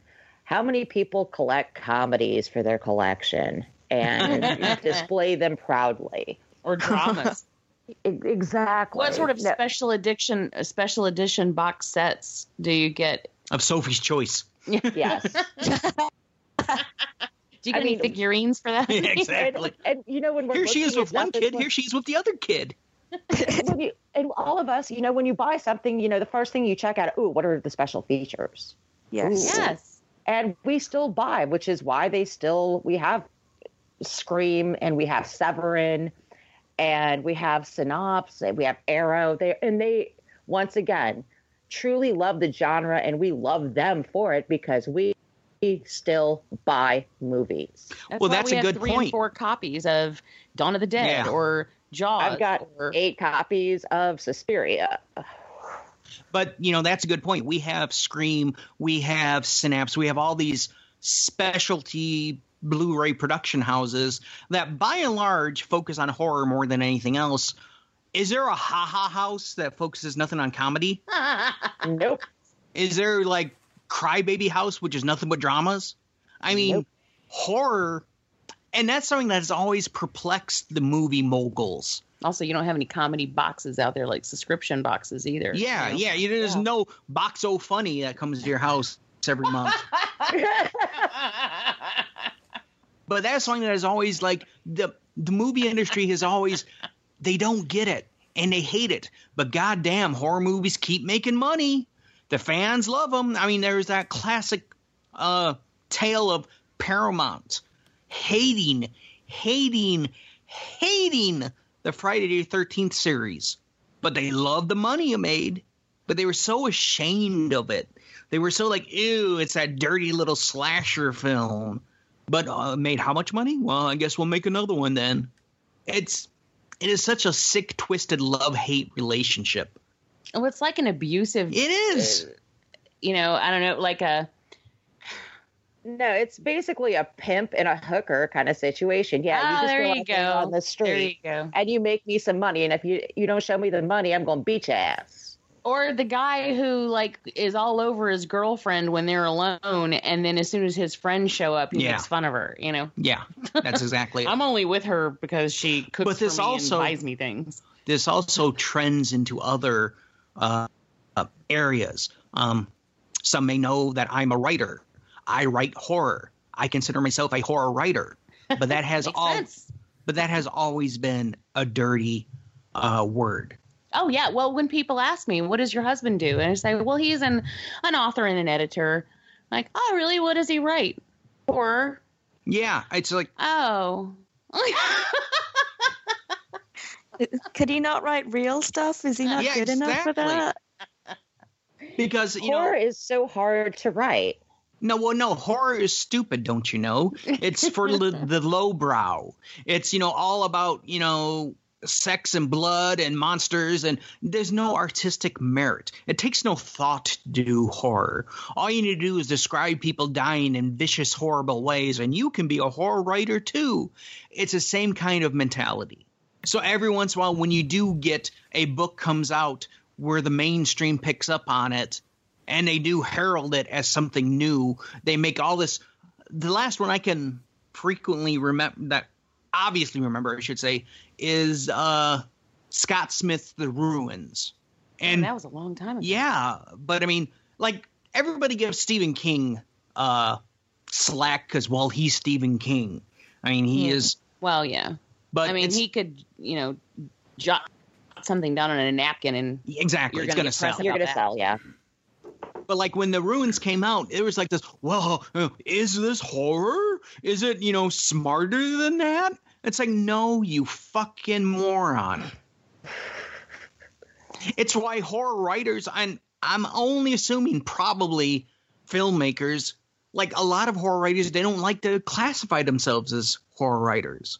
Well, I mean, and that's the thing is like you, on one hand, as a fan, it's upsetting to hear someone turn their back on the genre, but then you kind of have to understand it. Like you kind of have to get why they want to say their movie is a thriller versus a horror, because it's scary. It's scary because when someone sees horror attached to you, they don't want to give you any credence. They don't want to give you any credit, and they just lump you in. I don't know. I mean, I get the same thing whenever I talk about what I do. And it's like, as soon as the word horror comes up, it's just, I need to start describing myself as a prestige horror writer. I write prestige horror. Oh, do you now? Well, don't make me have to. Hold on, let me hit my vape. Well, that's nice. That's really nice. Yeah, it's like, oh, really? Why? Or I get the, why do you like that stuff? Yeah. Oh, I get that all the time. Why do you not? I mean, because there's some really brilliant stories out there, and some of this stuff, a lot of it taps right in to the human brain, taps right into our very basic fears and thought processes, and yes, grief and loss and mourning and depression and all of these things that drama stories that have been masquerading as horror lately. And there have been some brilliant stories in recent years, but my point is there always have been. Yes. Yeah. Okay, well, I just finished this book called December Park, and just for some reason I've been into that coming of age, bad shit happens. Well, December Park is, labeled as a horror novel. And I found this other one, I think it's called Shadow Year or Shadows. I can't remember what the title is. It's basically kind of the same elements, almost exactly. But this one is a thriller. Yeah. Well, again, it's the whole Silence of the Lambs. It's a thriller. It's about a guy wearing people's skin. Yeah, we saw that in the Texas Chainsaw Massacre. Exactly. How is one a dirty horror film and the other one a high-minded thriller? Exactly. Where's that distinction? Please point that out to me. Anyways, went on about this longer than I thought I would. That's okay. I helped. Well, you really opened a can of worms there. At least it counts as both of our beefs. Yes. So there you go. Well, there's room for both there. The trashy stuff and the, what do they call it? Prestige horror, Prestige horror. You got to say it like that, too. Prestige horror. Kind of. Picture me on the cover of the New Yorker. Yeah. Oh my gosh. Yeah, my beef is That's another one. It's just as angry probably, but a lot more. I don't know. There's a couple key people that quit social media, and I didn't click on that clickbait by one of these, and I got a lot of shit for it too. But I forget the actress, but she was in The Last Jedi. She played the Asian counterpart to the Rebels. Oh yeah. I think I forget what the story was, but they were shaming her somewhere, probably fat shaming her on Twitter. Well, they were also being racist dickheads, saying like, ching chong, ting tong, whatever the fuck. Yeah, that's crazy. Yeah. Those people fucking suck. Yes. And when they can hide behind the keyboards, there's no limit to how shitty they can be. The other. Anyway, sorry, go ahead. The other one was Millie Bobby Brown, which I didn't read the article, but I basically, somebody in a group mentioned it, and I said that, at earlier convention appearances, this is true. I had this from sources who I've trusted for 15 years, and that they told me that she wasn't the most pleasant person to the promoters and to the fans. And like when the first season of Stranger Things came out, and people were like, rubble, what was that doing to anything? Well, the internet's a very cruel place, and if she was rude to some guy in Columbus, Ohio, he could go on the internet and just berate her any way they want to. But this goes back to some, I think, probably some, I forget if this is true or not, some off-color comment she made about the LGBT community, and people started making memes about her, talking about her running over, I'm not going to quote it directly because these are disgusting things to say about anybody, running over gays with her car, something about, why is homophobia a word if I'm not afraid of gays? Really stupid, berating stuff for this 14-year-old girl, and she quit Twitter too. So there you go. And also, they were legitimately making stuff up wholesale. They were taking like her picture and putting in situations like her in a Klan rally or something like that. It's really awful stuff. It really is. Or they're making it look like her Twitter account, like it came from her Twitter account and saying, Hitler did nothing wrong and just stupid stuff. And you get those jackals who are like, oh, we're just joking. It's just a joke. They called it satire. Like, oh, it was just being satirical. No, you were being very hurtful to this person. And even me myself. It's prestige comedy. Leave them alone. Even if I personally heard bad things about this person, I never met this person. I don't know this person. But she's 14, and I know I'm sure it's I've never been a 14-year-old girl, but I'm sure it's a very difficult time for a young lady to be 14, and, even if you're, thrust into superstardom like she has been, just a 14-year-old girl in general. So I feel for her in that sense that people are talking shit about her like that, and it's awful. But the fact that I said to these people in this group that, I've heard, bad things about her, which is the way social media works. Once somebody rubs somebody the wrong way, there's going to be one post about this person, and there's going to be 1,000 posts about this person being a real shithead. Yeah. This is whether they're true or not. This is just how the internet works, and I hate to be the guy that says it. And it's an awful thing, and I'm still on it. But whatever. I don't really hang my dick out there too much just to say, hey, just to see what happens. Let's see what happens. I try not to do that anymore. I used to do it, like every once in a while, but I try to bite my tongue when certain stories come out, and I didn't read that story because clickbait is a terrible thing, and it was right after I got this argument with these fucking people who may or may not be right about whatever, then I seen this story pop up on my feed. I'm like, okay, well here it is. Let me read this story. Let me see what happened. And then I see what happened, and it was awful. Did I feel bad about saying that she was ignorant to people? No. I felt bad that all this was happening to her, though, because that's a terrible thing. And honestly, even if, I mean, I don't know. She's a kid, and so I really don't want to. What was she, 11 when she first started filming or that show, or when I don't know. Sounds even about right. There's been a couple seasons, so she was even younger when all of this first started. I just have a real difficult time attacking a kid over something they say. They're not fully developed yet. How many they have, 14-year-olds have it all together? Yeah, I mean, that's the thing is, and you can't expect them to, and I'm not going to. It's called growing up. We all fucking did it. And we've all made missteps, and we've all said things or done things that looking back on our youth, we're probably thinking, yeah, I probably wish I hadn't done that, but it's all part of growing up. It's all part of the experience, and it's all, you have to learn from stuff that you do. And I just think it's a really shitty thing to basically treat a kid like that.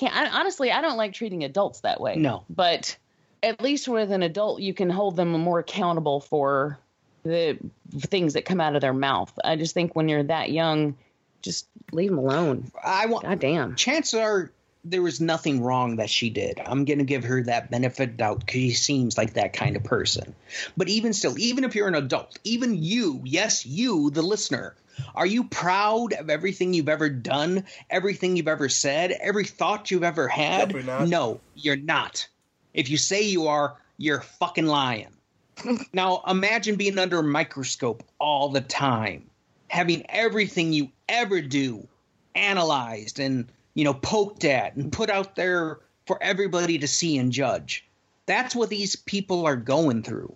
And imagine having that happen to you as a kid. Yeah, well, that's and that's the icing that on the could cake. be so devastating to her development. Yeah, I mean, go back to when you were 14. Are you 100% legitimately everything I ever did, said, thought, or whatever is 100% pure gold? No mistakes, no mess ups, no stumbling. Never. Again, if you say you are, bullshit, you're lying. Well, most people at the age of 14 and around that age feel so awkward about themselves and everything else anyway, because you're going through a whole lot of shit. There's a lot of hormonal stuff there. There's a lot of growth stuff going there. Your body's doing weird things. And it's a very self-conscious time period, for most people. So, and then just imagine everything else piled on top of all the other bullshit You're still through. figuring out who you are going to be. And leave her the fuck alone. Yes. Just stop. Yes. Yeah, it's awful. Let's move on to but I have a second beef, and this is a pretty bad one. This is called the fuck Chris Hardwick beef, because I was wondering if anybody was going to bring that up. Oh man, King of the Nerds, Chris Hardwick. I found out this week that he had a young lady that was his lady friend that he basically kept at a house, and they weren't allowed to be photographed together. And that he demanded sex when he got home, and a lot of other rigmarole that a male, empowered chauvinist loves to do to women. I think next time, Chris, and I'm not condoning this, but you should pick a woman that's not an American woman. That woman's going to tell. And I guarantee a lot of your other friends are going to tell, too, that you did this to in the past. And you're a fucking pig, and the whole world's going to find out about it now. And yeah, they're going to take you down from that Nerdist ivory tower that you're currently sitting on. And I think, I think the Me Too movement really struck a proper blow here. And hope you really stick it up his ass with all this fucking craziness that he does to these women. And thoughts, please. I'm sorry, I'm going off here. I just read about that this morning, and honestly, at first I was just stunned. I'm like, Chris Hardwick? No. The more I'm reading, it's like, oh my god, what a fucking asshole! I hate this guy. And you should love this guy because he's the guy who started out as singled out and became like a global superstar with this Nerdist shit, and then stuff like this comes out, and no, that's bad, man. Very, and I'm disgusted. Oh my god, just hanging out at Will Wheaton's house, just crying on his huge pillow, Another King of the Nerds that I can't stand that title. That no, that goes back to my hatred of Big Bang Theory now. But anything else from anybody else about this? I'm sorry. Dead silence. I guess not. And the rest is silence. Prestige chauvinism. Yes, indeed. Prestige silence. Oh, but today we're celebrating fathers. Well, bohunk fathers and their shitty kids. Well, no, I personally love that these scumbags are finally getting outed. For too long, people, I have power and I have influence and I have connections. So they felt like they were able to be total abhorrent shitbags. Now, granted, there's two sides to every story, and just because somebody accuses somebody of something, you can't automatically believe them. It's the whole trust asshole. Well, unless this is some great cabal of people who have gotten together to purposely bring this person down, you gotta have to start listening to them. The whole war, there's smoke, there's fire. But yeah, there's more than one. This isn't the only one that he's done this to, because he's been riding this pony for a long time as far as having this huge nerd empire. So I'm sure he's had other women that he's done this to, unless this is like a new kink for him, It's like no, but you don't go from 0 to 10 straight away. No. I mean, if you're going to be a serial killer, you don't wake up one day and immediately dismember a human. You start small, you build up. Yeah. So, yeah, there's no way this is the first. It's not like that R. Kelly situation, which, I could take or leave. I mean, he's still a pig, but, the fact that he has harms of women in different cities living in a house that he's paying for, and they're there to do stuff to him sexually when he comes to the city. I think that these girls have very low self-esteem, and they sign to the dotted line to do disgusting things with this man. So that really makes that's kind of on. That's somewhat on them. It really makes you question their character as women to sign this paper to say, okay, I'll do all this weird stuff to you when you come to Kansas City. It just. I personally don't see anything wrong with that. If it's all consensual, then that's sex work. That's not the same thing at all. Yeah. Like, if these women want to do that, and if that's the way that they sometimes need to make a living, then all power to them. Do what they need to do. I don't have a problem with that. No, exactly. One is a business proposition. The other one is, at least I got the idea that it was supposed to be a relationship. There was no give and take. There was no quid pro quo. Well, if you do this, I'll make you do. I'll do this for you. It was they. At least on her end, wanted to have a relationship, wanted to have something real. And it just turns out that this guy was a complete and utter piece of shit. Mm-hmm. And predatory, because she, if you read her story, at least the way that she presents it is that she was basically, he was like an emotional predator, and he had to know these things about her. He had to know that she was going through all this stuff and that she was vulnerable, but he just continued with no remorse. And there's even the part where she talks about how after she got out of surgery, like the first question he asked was, well, can I have sex with her again? Well, because that's all she's worth. She's a whole, nothing else. And then you want to say, yeah, but then there's the like, well, you stayed, why did you That stay? is part of it. But then at the same time, there are a lot of reasons that people stay in situations that they're in, and it doesn't always make sense to everyone else. No. But I get it. And she did eventually get out of it. So there's that. And I didn't even realize we actually watch her all the time, or used to, not as much anymore because the channels changed. But anyway, she was on this YouTube channel that we watched a lot, and I never realized that she was even with him. Like, whenever you see pictures of like red carpet photos or whatever, she looks completely different, because when on the show that we would watch, she was just jeans and a t-shirt. Yeah, she was very, just, I don't know, she was just a chick. I mean, she wasn't all made up or anything. She just was hanging out, so she looked very different. And then when I actually put it together yesterday, I was like, oh my God, that's the same person. Like, I never realized it. And, it's just on the show. She always seems so easygoing and normal. I mean, she's good at masking this, and it just makes me feel really bad, because then it makes you start thinking all the people that are out there that you see all the time that seem like everything's great. What's going on under the surface? I don't know. But anyway, Brian's like, I hope he gets ruined for this. And I'm like, I think he pretty much already is. Like, didn't he just get removed from the company that he started? Yeah. I think, well, what I heard yesterday was they removed his name from like everything. They scrubbed him from. But I don't know if that's the first step to them officially getting rid of him or what, or if that's just damage control. Let's pretend he's not part of this kind of thing. But your company is already fucked, for one thing, because you're the Nerdist. He is basically the face of the Nerdist. He's the one that started it. He's the one you think about when you think of the Nerdist and all that it's built, Well, there are already writers who've dropped out who are like, I don't want my work associated with this. So as soon as this hit, they were like, nope, I'm done.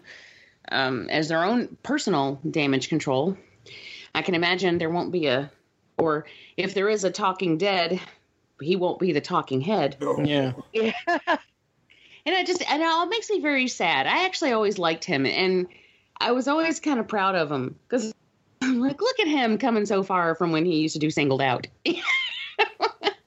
I used to love At Midnight.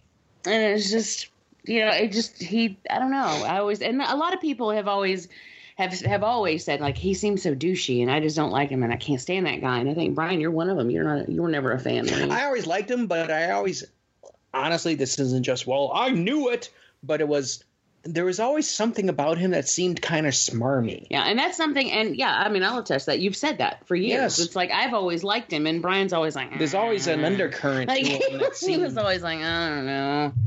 Not Shit crazy Maggie. about the guy. Right, he's just sitting on the couch with his arms crossed, just pointing his fingers like, see what did it there, you know? I was correct. No, I'm just playing. But it's awful. But, yeah, it's always something more positive. I went down that fucking rabbit hole. But I hate misogyny. I try not to be that type of guy. But I really can't stand it when it comes out like that. Ugh, man. But today, day before Father's Day, we're going to celebrate Father's Day with 2 films about fathers. Well, they're really bohunks with 2 shitty kids in these movies. And we're going to do Over the Top first, because Suzanne has to leave for the Real Steel review. In Real Steel, starring the great Hugh Jackman, the other one starring the great Sylvester Stallone. But we're going to get into Over the Top right after this. Hello, and welcome to Hello, This is the Doom Show. I'm Richard. And I hate the burning. Shh, who are you? Speak. And I'm Brad. She came in and said, "Buck, buck, buck," and he said, "Buck, buck, buck," and she said, "Buck, buck, buck, buck." That's what I got. One is the Suspiria boner, the other's the Inferno boner. Anyway. Which one is crying? The boner of tears. Hello, This is the Doomed Show is available on hellodoomedshow.podomatic.com and doomedmoviethon.com. Hello, this is the Doom Show. Richard, Brad, Jeffrey, Nava. It's the Doom Show. Hello, this is the Doom Show. Slashers, giallo, and horror. It's the Doom Show. What are the odds on Lincoln Hawks split? 20 to 1, pal. Real long shot. Locks, let's go. The world meets nobody halfway. Remember that. I don't have a father, sir. The world has always bet against Lincoln Hawks. This guy's nothing. Why'd you leave us? It won't happen again.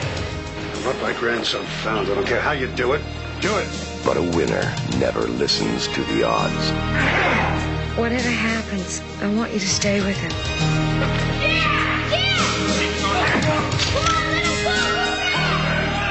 Where'd we end up? Together is all I can guarantee. You ain't got a prayer in Vegas. You never had anything, so you have nothing to lose. All I want to do is hurt him, cripple him, get him off the table. All I care about is you. You're my boy, you understand? There will be to nobody halfway. Now is the time to do for yourself. I want you. Over the top, Dad! Over the top! Sylvester Stallone, Over the Top.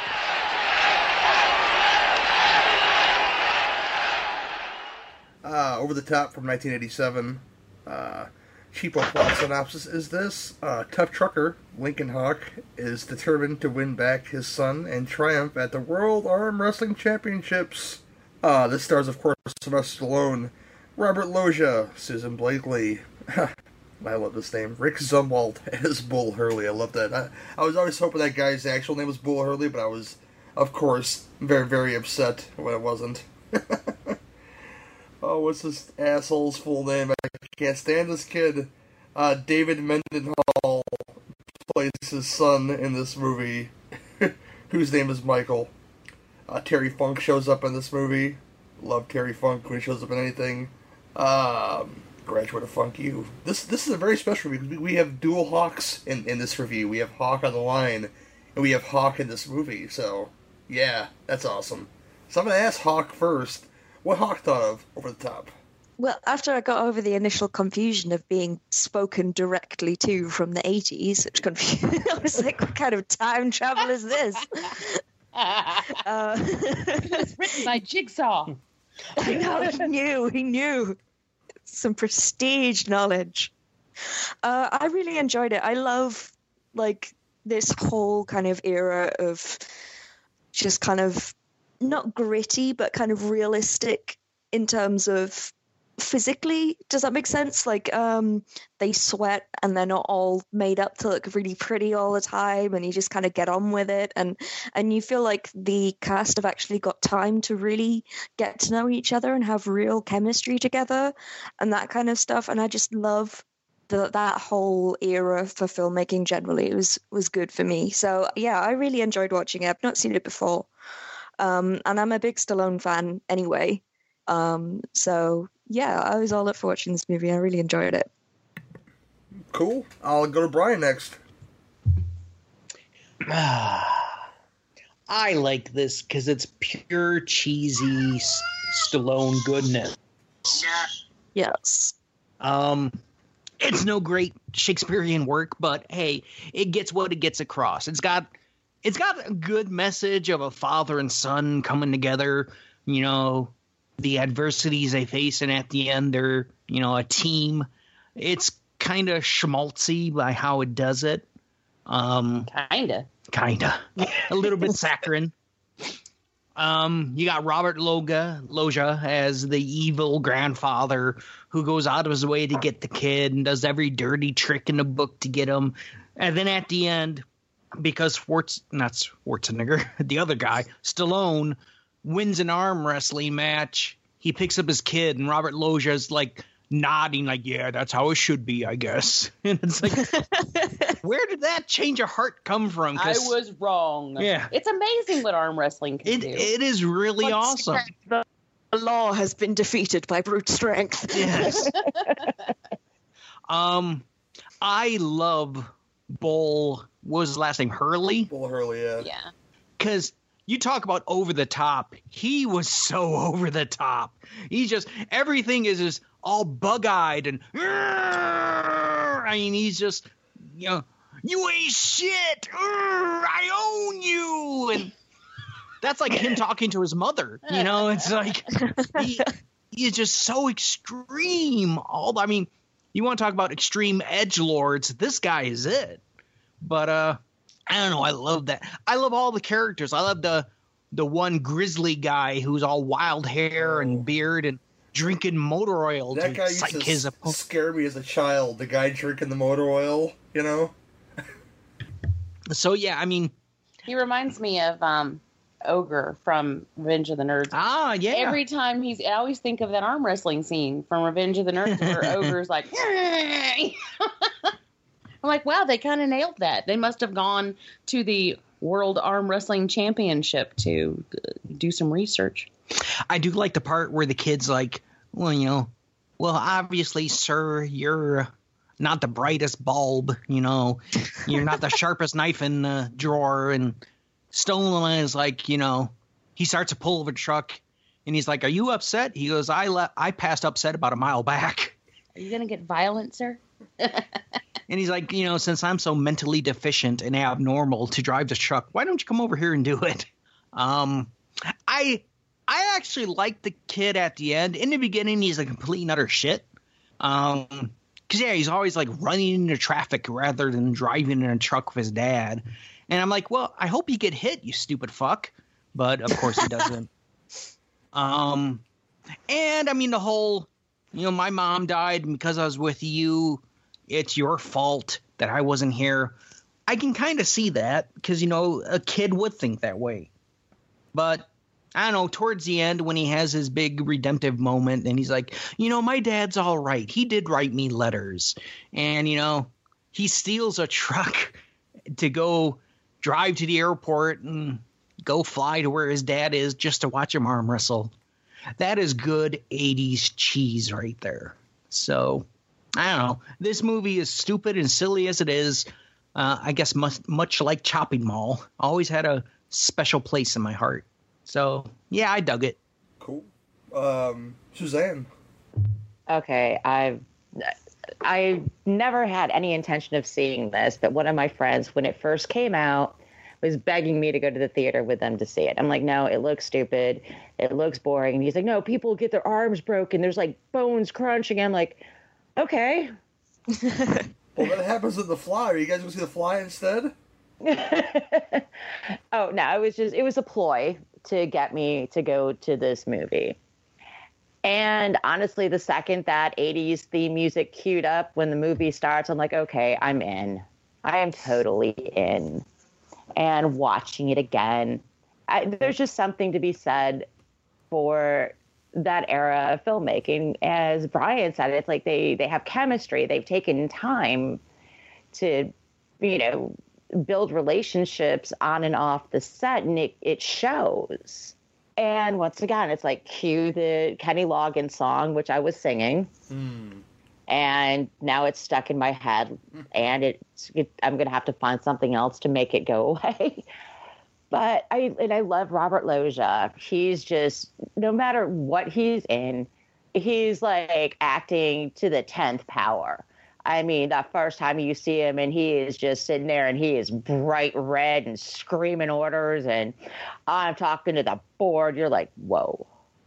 But it's a good story. I did not hate the kid as much as everybody else because I could kind of put myself in that place.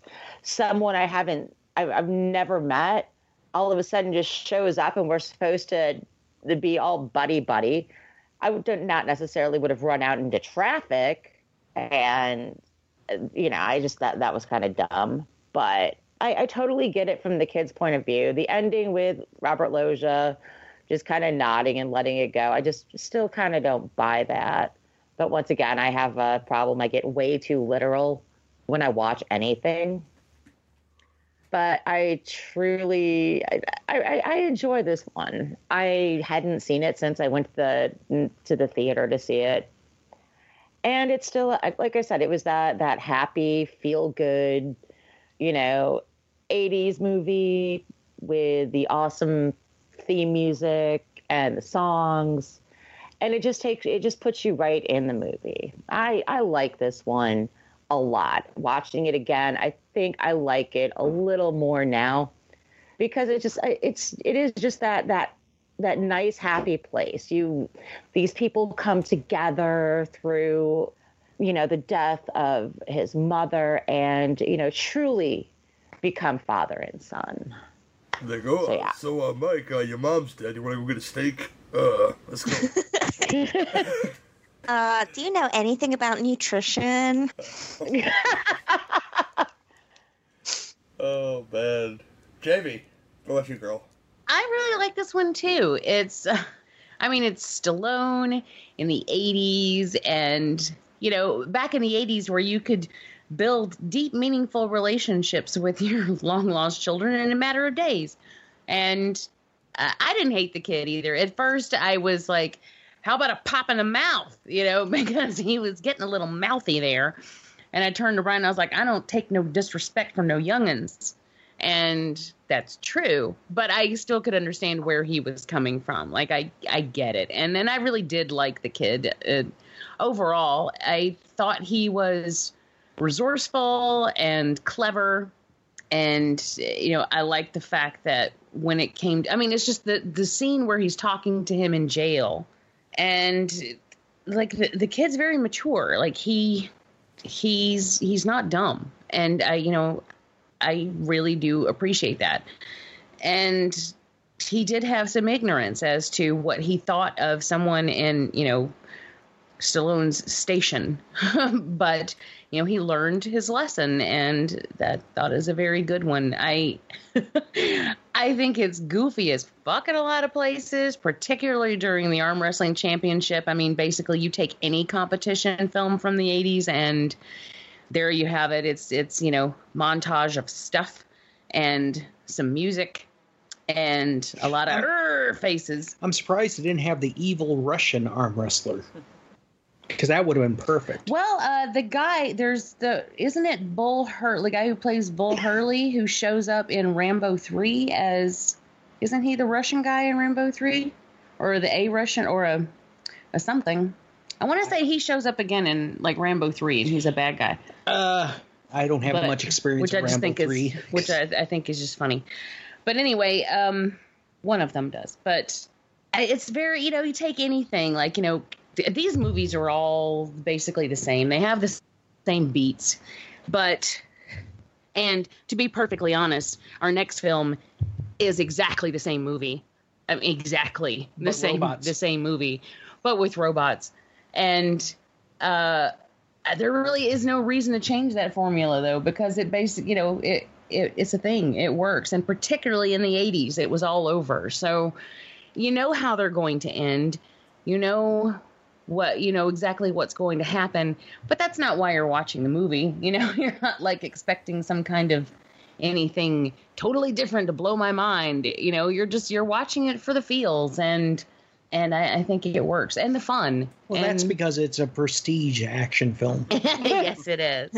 But I love the montages in the 80s movies. Yes. It makes them so good. Yeah, Yes. well, like Rocky IV or Montage the movie, that shit's the best. And when the credits started to roll, when we were watching this last night, I mean, just here come the credits, and I said, God, I miss the 80s. And I do, because there was a particular aesthetic and a feeling and just in everything, from the music to the acting to the look of the film. It just was, it was, I don't know, kind of magical. And this was, even though it didn't make any money, and everyone hated this movie, and it's, even now, it's sitting at like 40% on Rotten Tomatoes, I think. But it was, I mean, critics hated it back then. Nobody went to see it. It was a bomb. And I remember that. But I'm watching it now. I'm like, I don't know why, because it's not any worse than, it's an 80s movie. Well, it's just what you said. This film is sandwiched in between Cobra and fucking the Rambo sequels. This is sandwiched in all this hardcore action. But here's this story about a man trying to reconnect with his son through arm wrestling. Yeah. Well, I guess they banked on the fact that people would go see it because of Stallone. Mm-hmm. But I guess they didn't take into account that this is not the Stallone that people were accustomed to seeing. Not at the time, anyway. So, but this is far more Rocky than it is Rambo. At least it wasn't Stop or My Mom Will Shoot levels. Oh, Jesus Christ. God. I don't even know what he was doing. I don't know what he was doing when he made it. Trying to make comedy. Oscar. I love Oscar, and I'll make you guys watch it one day, okay? Because I have a soft... Oh, God, please don't make me watch it again. I have a soft spot for Oscar. It's so bad. But anyway, I have always been a fan of Stallone. And then, of course, now he's all in the news for bad stuff, and I'm like, God damn it. God damn it. What did Stallone do? Probably groped somebody in 1987 or something. Who knows? Yeah. Well, he is got allegations of sexual assault. But I want to say I just saw there was a new article as of yesterday even, but I want to say it's the same case that has been bouncing around for a couple months, where a few months ago a woman, and that it actually goes back to either the 80s or the 90s. Like, it's pretty old, but I haven't actually read the new article, so if there's anything new, I don't know. But I think it's an older case that... But anyway, I just, like, damn it. I hate hearing that shit. Because I like the guy. And, just a fun movie. It was fun. I had a good time. I'm glad I watched it again, because I haven't seen it in, since the 80s. Yeah, me on the other hand, this film I watch probably like twice a year. I just turn it on when I want to watch something like that. This is a film that, again, constantly played on cable, so I watched it a lot on TBS and HBO. Anybody that would play it, this probably played right there on the. I remember when TBS had the movies for guys who like movies. They played, oh yeah. They played this and Tango and Cash constantly, and anything you could think of, they played on there. But they played a lot of the same ones all the time. And that's fine. But I think TBS is a pretty important part of my upbringing. Just watching Flash Gordon on Saturday morning, just hanging out. I think one of the biggest myths about this movie is how much Stallone got paid for a writing credit and starring in this movie. I think somebody said like $17 million, which was insane at the time. Yeah, and the whole budget was 50. Mm-hmm. And which of course, if this is those magical Israelis, Big Golan and Globus, So that $50 million is probably more like $20 million. And that other $30 million got allocated to other projects that they're working on. Oh, that's true. But it looked, if that's the case, though, he got paid more than it brought back in box office. So they didn't even cover his salary. I think it's a great film. I do enjoy it. The kid is shitty, like, towards the beginning because he was playing that real snooty bastard. He's real good at that. Not quite as good as, like, Ethan Embry in Dutch. I think he plays one of the greatest shitty kid, I don't want to go on a road trip with you actors ever. And I can't wait to meet him one day. He's doing the convention circuit, and just to tell him how great Dutch is, you know. But unrelated. But one thing that we mentioned is how great the arm wrestler interstitials are. The final 8 people in the tournament. The black guy, I forget his name. He does that line like, "My arm is a fire plug, and I'm gonna light him up," you know, stuff like that. And it's really great. I think they're like wrestling promos, like back in the day when people could actually talk on wrestling. They filmed the promos beforehand, and they were always awesome. And, you know, because people could actually talk into the microphone. These guys were actors, clearly. Oh, well, in the smallest sense of the word, these guys are actors, but they were really committed to being like these tough guy personas, especially Bull Hurley. You know, I drive trucks and break arms for a living. Or something about him being at his table. That's my table. You don't belong here. Or some shit like that. You believed that he was going to break Stallone's arm, and you were waiting for it. And Stallone just cheating throughout this film and teaching his son how to cheat at arm wrestling. And because the whole idea of breaking the hold to put your fingers over his hand mid match is it's illegal. It's like the biggest fallacy in this whole movie. It's like, you're teaching your son how to cheat, and you're teaching that cheating is okay, and, you know, that's how he wins naturally, and of course, that's how his son beats the toughs at the video, or the roadhouse stop, or wherever the hell they're at, on the pinball Well, I don't get why none of these professional arm wrestlers seem to notice that. Also, there's one other thing was that this was a double elimination competition. Yes. Bull went in with no defeats, like he was undefeated. So, and Stallone he'd been defeated once. For him to actually win this championship, he would have to beat Bull twice. But maybe there's a deleted scene in there somewhere where they changed the rules for the final round. I don't know. There's a lot. Or maybe they go in. Maybe during the finals they go in slate clean. Could be. There's a lot of I don't know. There's a lot of what have yous in that situation. Yes. Yeah. But and also that he basically lets go of his hand to move his grip, and somehow still doesn't lose. Like, he takes his whole hand off and somehow manages to keep the hand in the same place, even though the other guy is like pushing with his entire body.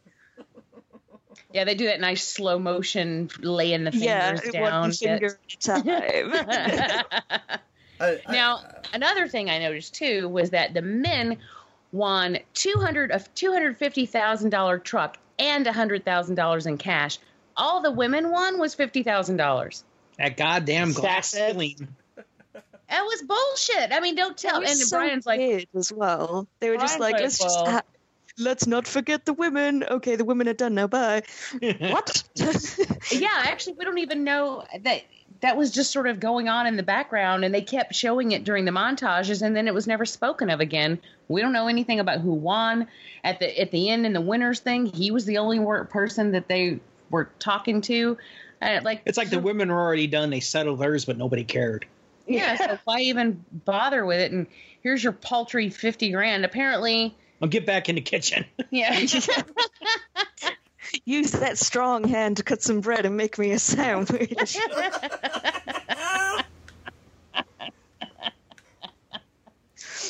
And it's like I kind of get that the men would be more of a draw. Like, that's as far as like the fan base. That's that's what they're known for. That's what they're coming to see. I get that. I also get that there's a higher chance of injury probably with men, just because it's just a thing. I mean, it's just physics, but not $300,000 worth. I mean, just to be a little bit more fair. You would think so. Well, Stallone, but it's like it's like the NBA and the WNBA. Yeah, who really cares about the WNBA? Yeah, and they make nothing compared to like Michael Jordan and his ilk. So, well, and that's what's. I used to have season tickets to the Lady Dogs basketball when I worked at UGA, and men's basketball, they throw money at them, and like they're always sold out. It's crazy. Like all the men are like showboating, and I mean, it's just they're not like they're very like. They have big personalities, and they're superstars. Like they're superstars, and they play it up and all of this. The women's team busts their ass. I mean, they work hard and they're good. Like they consistently go to the championships. They're so good, and then but yet they're like, okay, $1 tickets, $1 tickets. Somebody come to see us, and it's so sad. And like the season tickets for the ladies basketball is a fraction of the cost of the season tickets for the men's basketball. Yeah. And it is kind of sad because these ladies are busting their asses out there and nobody cares. Yeah, it's the same over here with football and women's football, or soccer, obviously. All the guys, like, as soon as they look at someone else's foot, they're rolling around on the floor with an injury and they can't play for another 6 games. And it's all awful, That's how the NBA and then works the women's, yeah. And then the women's football, they score like 7 goals every match, like both teams, because it's just constant, like properly going for it. And nobody gives a shit. They don't even get on TV. Whereas the men's football is literally 9 to 5 every day, full on football, every match covered from every angle. And half of it's just posturing. Just watch that's an excellent word for it. That's exactly what it is. Just watch LeBron James take a fall one time on the court. God, the phantom hits. You think Ric Flair was playing basketball, okay? oh yeah, he will go flying backwards. And no one has even touched him.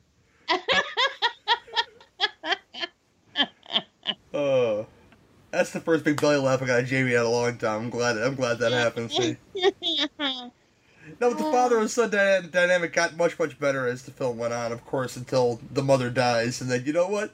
Grandfather was right about you, you fucking asshole, and yada yada yada, and.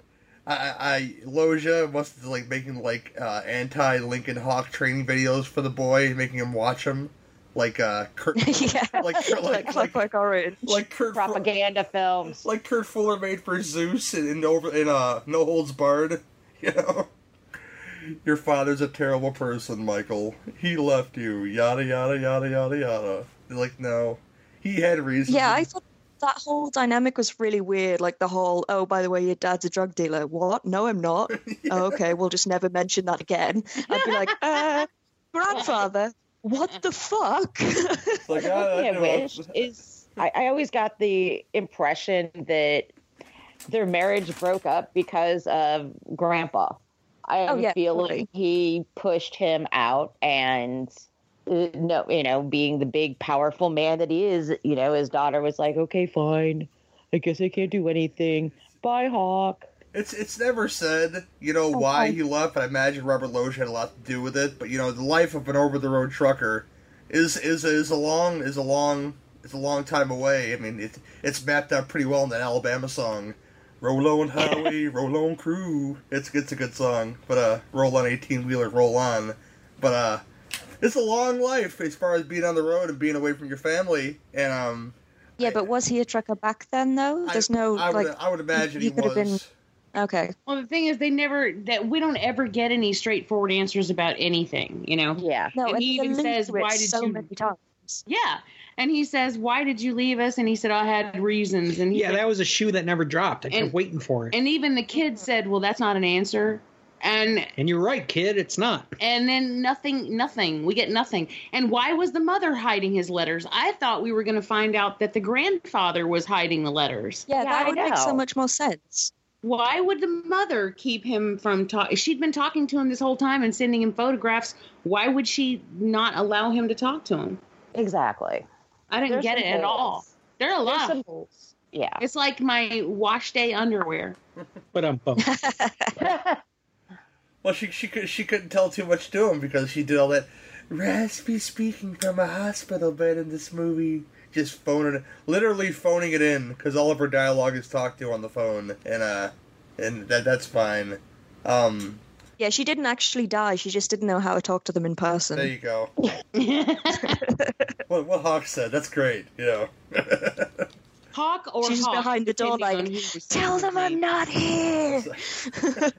Hawk with an E. I'm sorry.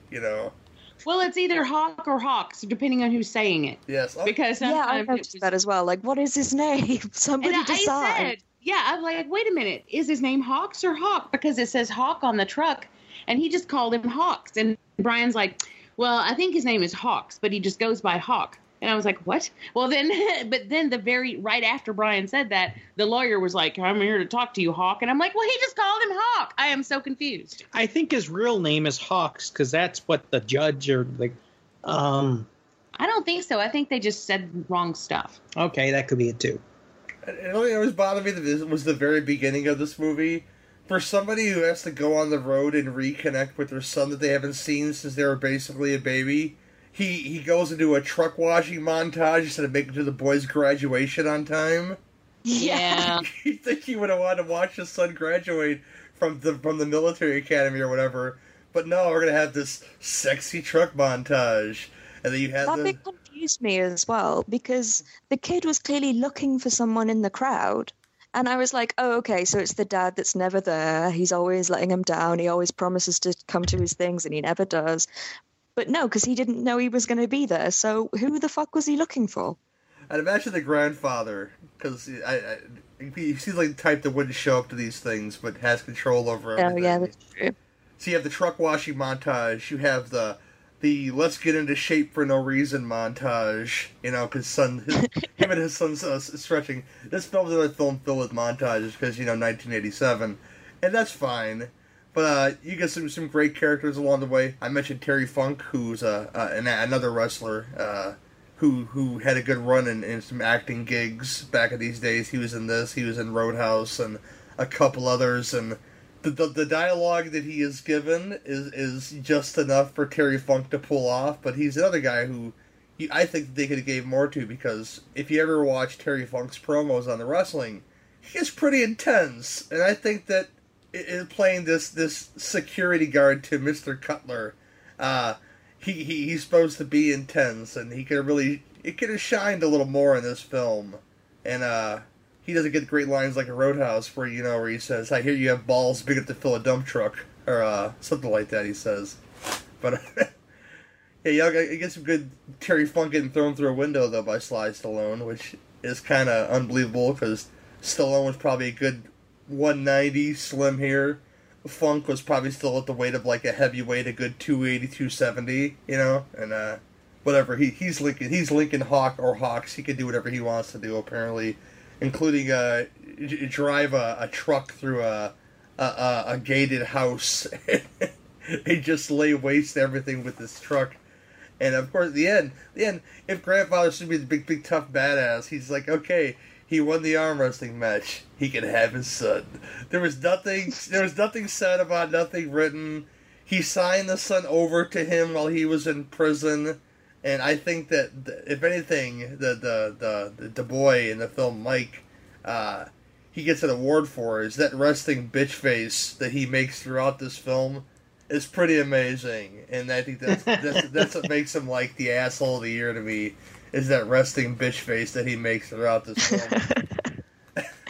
I thought he was great. My only issue was that if you never met your dad and you were like big into military stuff, and then this huge fucking guy comes in and is like, hey, I'm your dad and I'm also 7 foot wide, I'd be quite pleased with that.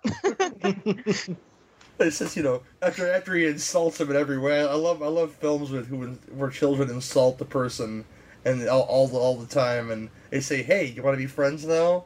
Because he talks about how he eats, talks about this, and all she's like, it's like, oh, I beat this random mulleted kid at this arcade. I must have good genetics. It's like, yeah, you insulted the man up until now, but since you can slam this young punk's arm on a pinball table, all of a sudden you're proud of where you came from. You know, That's prestige parenting. that's prestige parenting. Yes.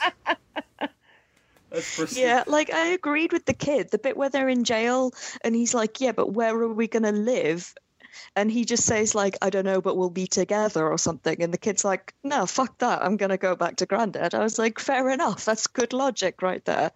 And I don't understand how an arm wrestling championship changed that. I mean, sure, he got a lot of money and everything, but he clearly wasn't going to use the money to buy a nice house on the beach. So I don't understand what changed. Well, I don't know what the down payment is on the house in '87, but I'm sure that, what was it, $25,000, or what was he going to make from the No, 100,000. 100,000 plus a $250,000 truck. Yeah. And the 20 to 1 $7 grand he bet on himself as well. It would have been ample. Oh, that's right. Yes. Yeah. It would have been ample enough to settle down and be. Yeah, but he and drive local. Clearly had no basically. intention of doing that. Yeah. Is what I'm saying. Yeah, again, like, where's the kid going to go to school if he lives in a truck? It wasn't a said thing. But I think that he would have had ample money to put a down payment on a house and then drive local so he could be with his family. You know. But yeah, also he already signed over the kid. In custody, so he hasn't got a prayer anyway. So he got the Loja nod at the end of the movie. So I guess that contract is null and void, and says, "Hey, we get a similar thing at the end of Real Steel." It's like, "Yep, you can have him back for one night." You know. Oh my gosh! I do love when the grandfather shows up. He goes, "We're going straight home after this." So he actually says, after this, like he's like, you're gonna, all right, you came all this way, I'll let you watch this, but then we're going home. Then by the time we get to the end, he's like, yeah, this is right. They do this so many times in like 80s movies. It took me 20 years to respect this boy, but now I'm glad he married my dead child. I expected it. I really was waiting for Bull Hurley to pick up Sylvester Stallone and put him on his shoulders, and that whole bad guy turned good. You're all right, LaRusso. Yeah, exactly. Yeah. Well, I can see he picks up his kid, then Bull picks him up, and you've got like a 3-tier on the shoulder. But when he won, Bull was like nodding and being like, yeah, respect, fair enough. But then I don't know if that was like the actor or the character, because like after that, Bull was still clearly like, no. So I feel like he didn't really know that he was being filmed at that point, and he was just being himself. We need a Cobra Kai series, Ella Over the Top now, where Bull is really happy that Lincoln Hawks won at the end of the movie, but now he's really bitter about it, you know? Yeah. Yes. And also the bit where he puts his hat, the ash hat that he clearly won from Pokemon, but the hat, and he puts it on his kid after he's like drowned in his own sweat. And the kid's like, yay! I was like, no, get it off me. Oh. you know how many times I've done that? I've played many collectible card games before, many video games before, where I pulled the Lincoln Hawk move, where I turned my hat around so I could switch. It's the Ash Ketchum move. How dare you? The Ash Ketchum move, yeah, I understand, you know. Yeah. I know it came 10 years later, but that's not the point. I used to do it all the time, just inadvertently, not even thinking about it. Just turn my hat around to say, let's get down to business, you know? And, to defeat the Huns. Yes, makes you feel very masculine turning my hat around. And, I'm gonna go catch me a Charizard now, because you mentioned it so many times. No, Snorlax is the king of all Pokemon, I'll throw it out there. I'm down with Snorlax. Anything that can go to sleep and then fuck you up after it takes a nap, I'm down with that. I'll fuck you up while he's taking a nap. That's like the ultimate. There you go. I dig it though. I still dig it. It's got a great soundtrack. Even when I hated the kid the most, when that soundtrack kicked in, like, oh, Loggins makes everything better. Yeah.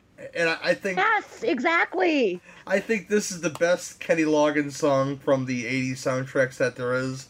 And there's some good ones out there. I know Suzanne hates Top Gun. But there's some good ones in that, and of course, I'm Alright from Caddyshack. But this one hits you in the feels right at the right time in this movie, where you should hate this kid, and then all of a sudden it's, meet me halfway. It's like, yeah, I feel you, man. I feel you. I'm just singing along with it, too. Oh, yeah. I'm really glad that I had all my windows and doors closed, or I sure somebody would have called the bomb squad for the squealing. And then I can't deny, the post Montrose pre Van Hagar, Sammy Hagar song in this movie. Oh, I know, that's the one that cues up in the beginning, and I'm like, oh. It's pretty great. It's still pretty great. It's right up there with the "You're the Best" song from Karate Kid. It hits me in that situation. And if you haven't gone the Wayback Machine, go look for that magnificent montage and Cheese That Closers playlist, and which I still listen to like twice a month, just to listen to it. And both of those songs are on there. I have fun putting together stupid things, but I'm done for right now. Hawk, anything else you want to say about the dual Hawkology here of this movie? As I said before, I really like Stallone. Like, it's a recent love that I've developed since my friend told me that he was like literally homeless while working on Rocky. Yeah. And then, they told him they would take the script, but they wouldn't have him as the actor, and he accepted less money. And the first thing he did was feed his dog, and I was like, yes. Yeah, Butkus is long he's now dead. my favorite person. I don't know if you saw the picture, but he still has the turtles, Cuff and Link. They're still very well alive, Oh. So yeah, I'm a developing fan of Stallone, so it's nice to see some of his stuff now. And it made me laugh that Mike, the kid, I've only ever seen him in one film before this, and that is God Bless America, which came out in 2011, I want to say. That's a good one. Where he plays the dad. He's all grown up now, see? Yeah, so it was like role reversal. That was pretty cool to see. Yeah, like everyone was saying, super cheesy, nothing genius about it. But one little moment that I did really like was the bit where they're in the truck for the first night, and he's like, if you get a stiff neck, you can use my shoulder for a pillow if you want to. That's okay. They've got that really awkward vibe really nicely as well. And then they wake up in the morning and Stallone's like leaning on him instead, and I was like, oh, it's so cute. So that bit was nice. But yeah, I think we pretty much covered everything. It's a good soundtrack. It's a good feel-good movie. It's just 80s goodness. Nice. Brian. Yeah, this movie is a pure time capsule of what it was like back in the 80s. And for me, that's a win. That goes right to my wheelhouse. It's, Stallone, and it's cheesy, and it's awesome, and it's got some great songs and an awesome bad guy. It just win all the way through. Cool. Suzanne. I'm really glad I rewatched this one. Like I said, the music, the caliber of acting, the 80s montage. It's, as someone just said, it's a time capsule. They don't make movies like this anymore. I'm starting to sound like that person that's shaking my fist at people walking on the lawn. Old man yells at cloud. But I really do like this movie. I'm sitting at like a 7.5. Yeah, I forgot to ask that too. So I'll do that on the next go around here, and I'll give my rating. I'm about an 8 out of 10. It's a personal favorite of mine. Good soundtrack. Not the best acting, but it fits the time period real well. So 8 out of 10. Kick it to Jamie. What do you got, girl? I'm gonna give it a solid 7. Good times to be had by most. I won't say all. You can't please everyone. What do you give it, Brian? Also a solid 7. Fair enough. What about you, Hawk? What do you give it? I'm going to go slightly up and agree with the 7.5. I liked it. Cool. And up next, we're going to talk about Hugh Jackman and some robots, and not so strangely Richard Matheson, but he's going to come up, I'm sure. And Real Steel from just a few years ago, right after this.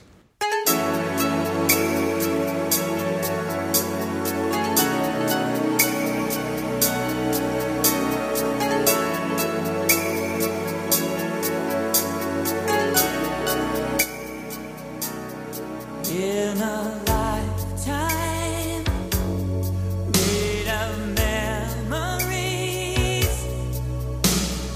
I believe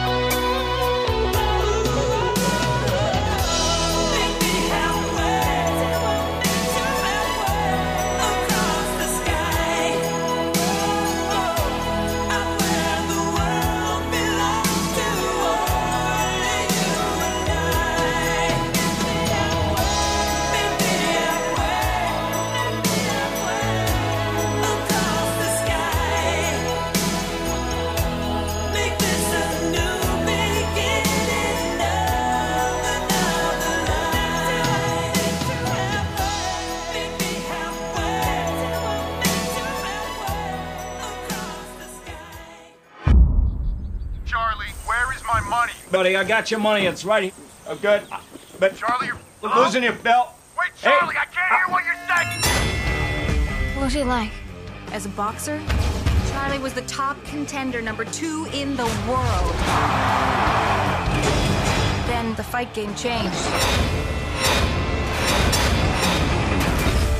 I'm coming with you. No, you're not. I'm either coming with you or you're fishing for your keys in the sewer. Oh my god, that was close. Whoa! Stubborn kid.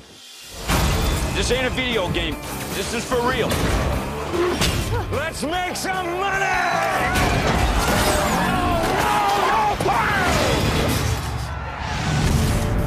I just need a little loan. As much as I like you, dude, you're a bad bet, brother. Give it up, Charlie. You got nothing left. What are we looking for? Anything I could use to put a fighting robot together. I think there's a whole robot in there. Never seen anything like it before. Can we get him a fight? He's a sparring bot, built to take a lot of hits, but never dishing out any real punishment. His name is Adam. Get him a fight. You know you're bringing him home in pieces, right? Whoa, whoa, whoa! He's smaller and weaker. He's gonna get his ass kicked. I need you to teach him to box. Are you kidding me? You know this fight game inside and out. He needs your moves, your commands. I can't. Yes, you can. And I know I've done all kinds of wrong by this kid. I just like to do one thing right. Right uppercut! Great fight, fellas. Remember this name, Adam. This bot is one to watch. I'm trying to see a better side to you here, Charlie. It's not easy.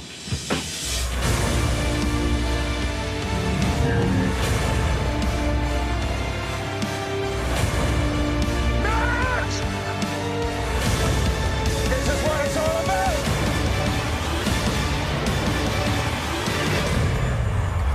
We can't win, can we?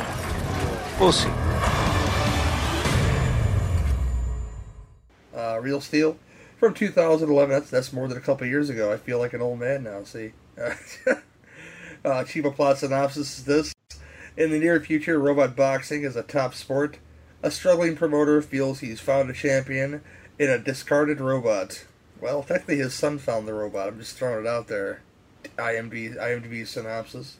This, of course, stars Wolverine and Falcon and a very sexy Evangeline Lilly, a really annoying child, and some other folk. But I'm gonna kick it to Brian first and ask him what he thought of Real Steel. Excuse me. I liked it. I didn't love it, but it was good. It was very much over the top, but with robots. The same sort of formula, and I think it kind of missed a few beats because of it. Correct me if I'm wrong. This is based off you mentioned Matheson. This is based off one of his Twilight Zone scripts, or supposedly it is. Well, he rewrote the script for Steel, which was a very not a lesser thing, but a much lower key version of this, to where Lee Marvin played a boxing promoter in a future to where they had only robot boxers, and he had a low-level robot going against a big-level robot, and of course his robot breaks down, so Lee Marvin has to literally step in the ring with this robot at the end of the episode if you've never seen it before. Yeah, it is a... Matheson did write that, though. It is a very direct man versus machine, a very literal take on that metaphor, and here it's really not, so... I mean, it's robots fighting each other. It's battle bots, which is cool, but I think you missed that whole what the idea of the original story was. But hey, whatever. This is a father and son bonding film. It's good for the whole family. I guess that would be a little bit too rough and unexpected if Hugh Jackman had to strap on the gloves and go in there and fight. What was his name? Titan or Zeus? Zeus. Thank you. He had to fight Zeus at the end. And I also got to say, I cannot believe they missed an opportunity to have one robot uppercut another robot and have their head, like, fly up. Yes. Just like Rock'em Sock'em Robots. Yes. I mean, I was waiting for that. I'm like, come on, they've got to do that. How can you not make a movie about robots boxing and not have that? And, well, they didn't have it. I was like, oh, boo. But other than that, it was a good flick. I mean, yeah, Hugh Jackman has to learn, how to be a dad. He has his estranged son. They get a robot that, for some reason, is plucky and has spirit. I don't know. Do they ever explain that? Well, he can learn. He can learn from what they do. As far as that's why he learns all those fighting combinations and how. Well, I know they mentioned something like he has a shadow boxing mode where he can mimic, but it's like he also has a little bit of AI, and so the kid tells him, he's like, "Oh, you understand me," and he's like, "Well, your secret's safe with me." So that's why later on, when he is trying to say he loves him, and he's like, "Oh, your secret's safe with me," to his dad. It's like a callback to earlier when he said it to the robot. But that's a storyline that never that's an element that never really goes ananywhere. Yeah, So I was waiting for that weird. to be expanded on. Right. It's all, you understand me, but then he's like, fate, these things. And I'm like, does he understand you or not? Like, pick one. Well, they have that shot of the robot in the not training room, dressing room, I guess, sitting down, looking at himself in a mirror. And when Hugh Jackman and his kid leave to go meet with the bad guys, he's just standing there looking at himself still. And I was waiting for something. They dwell on it for so long, and they do the slow push in. I'm like, okay, something is going to happen. Nope. You see some motor oil trickling down. Something. But no, it was just a robot. And for as much as they try to humanize this robot, I mean, he's got heart. He just won't give up. He won't quit. But there's no explanation, and they don't really take it to that level. No, they don't go. It's sort of a forgotten plot element that just sort of they throw in occasionally when they feel like it. And I'm like, okay, so are we doing like a Chappie thing here? Yeah. Is this, what's happening? And they don't really do anything with it, which is kind of, it's confusing because one issue that I have with this film is the long ass running time. Yeah. I don't think it's necessary. And if you were going to have these plot elements that don't ever go anywhere, then just get rid of them. It doesn't matter. Ultimately that robot and his feels don't have anything to do with the father and the son. No. So, and they keep coming right up to the edge of that, right to the line, going, and then backing away. And that would have been a good story too. Yes. Because honestly, it made me cry a couple times. So yeah. But then they didn't really do anything with it. So I'm like, well, shit, I just wasted my emotion. I did like... And the whole like, oh, can you understand me? Don't worry, secret's safe with me. He didn't do anything. No. So, I mean, if you would have asked a microwave the same question, you would have got the same response. Exactly. There's a lot of assumptions there. Like when Hugh Jackman finally decides to train the robot using the shadow function. I mean, he has to learn these moves, and I imagine him speaking with the voice function. He has to tell him what these moves are called. So when he says right cross, left cross, the robot does precisely the movements that he was taught what a right cross and a left cross punch are. Yes. And so I'd imagine, not a deleted scene, but you don't see him speaking the functions into this robot to tell him what these moves are called. So I'd imagine the learning function was him associating the name with what these moves were called and then executing that move that he was taught. Yeah, it's like Johnny Sacco's robot. Yes. But the other thing I really like is the final fight at the end. One robot rope-a-dopes another robot. He just covers up and he's letting the other robot tire himself out. He Rockied him. Well, yeah, yeah, I know, but I mean, you can call it the Rocky, same thing. But it's a like nice tie into the last movie. That's why he's like, there's all this suspense where the kid's like, do something, and Hugh Jackman's like, not yet, and it's like, do something, not yet. And Evangeline Lilly's like, that's right, not yet. Hang on there. I expect to have some guy come up, stay on target.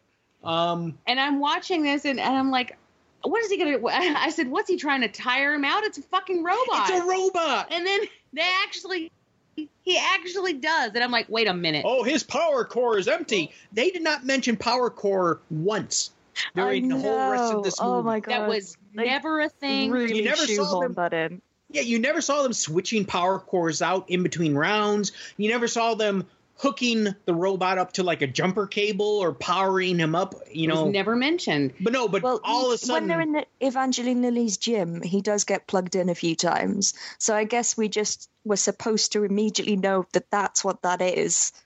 Well, and remember that and carry it to the end of the film and go, oh, of course. I feel like why not have just something in there?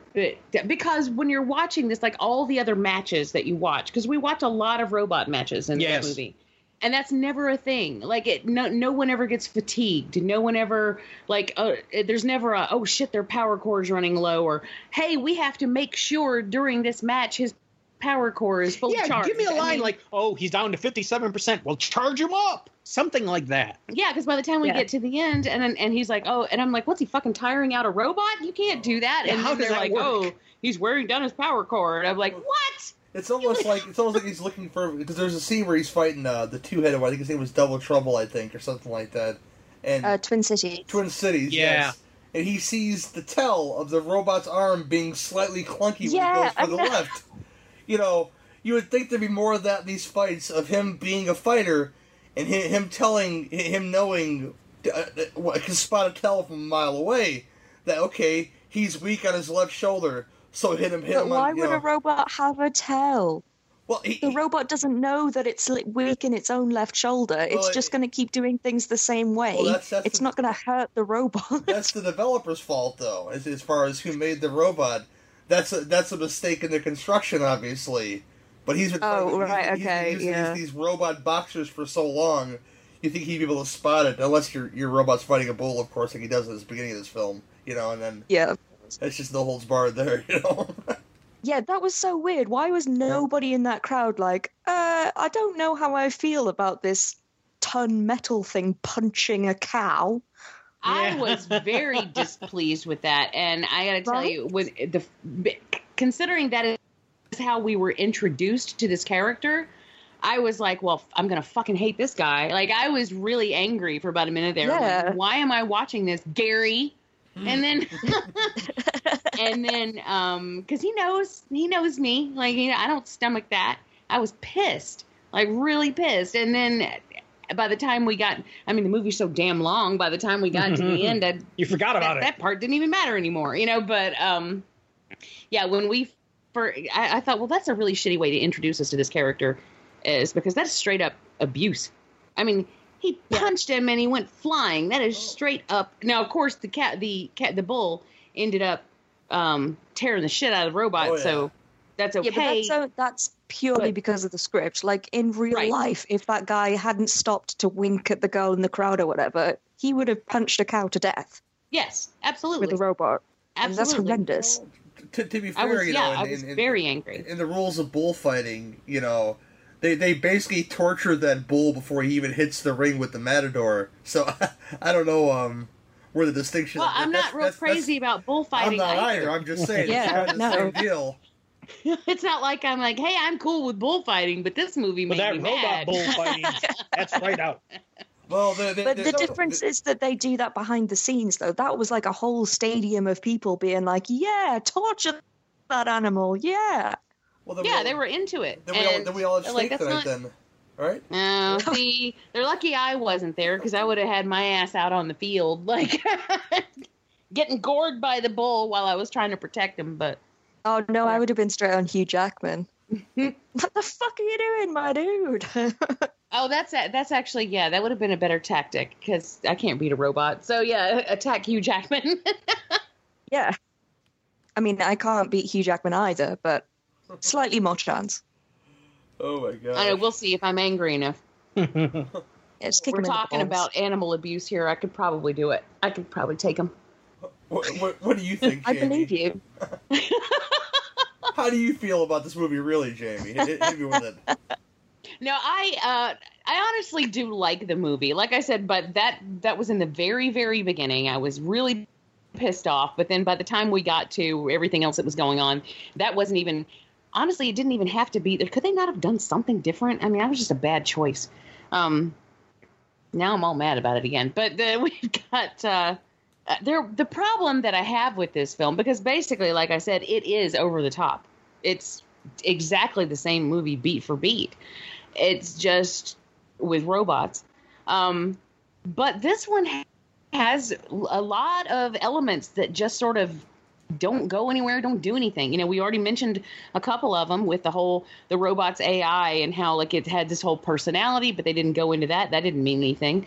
Then I agree with him being a boxer and seeing the tells in that one match. That would have been something good to build on, or to have him do repeatedly, like, we're little guys, but this is how we beat the big guys, is we outsmart them because we can see what's wrong. And so if you did that consistently, that would have been a cool thing. Another thing that they made a big deal out of was the kid dancing with the robot, which I thought was very cute. And then, like, in the big match, like the big title match, they didn't do it. Like, they didn't take full advantage of that. Like, they should have done like I was about to say Clubber Lang. That's not what I meant. What's his name?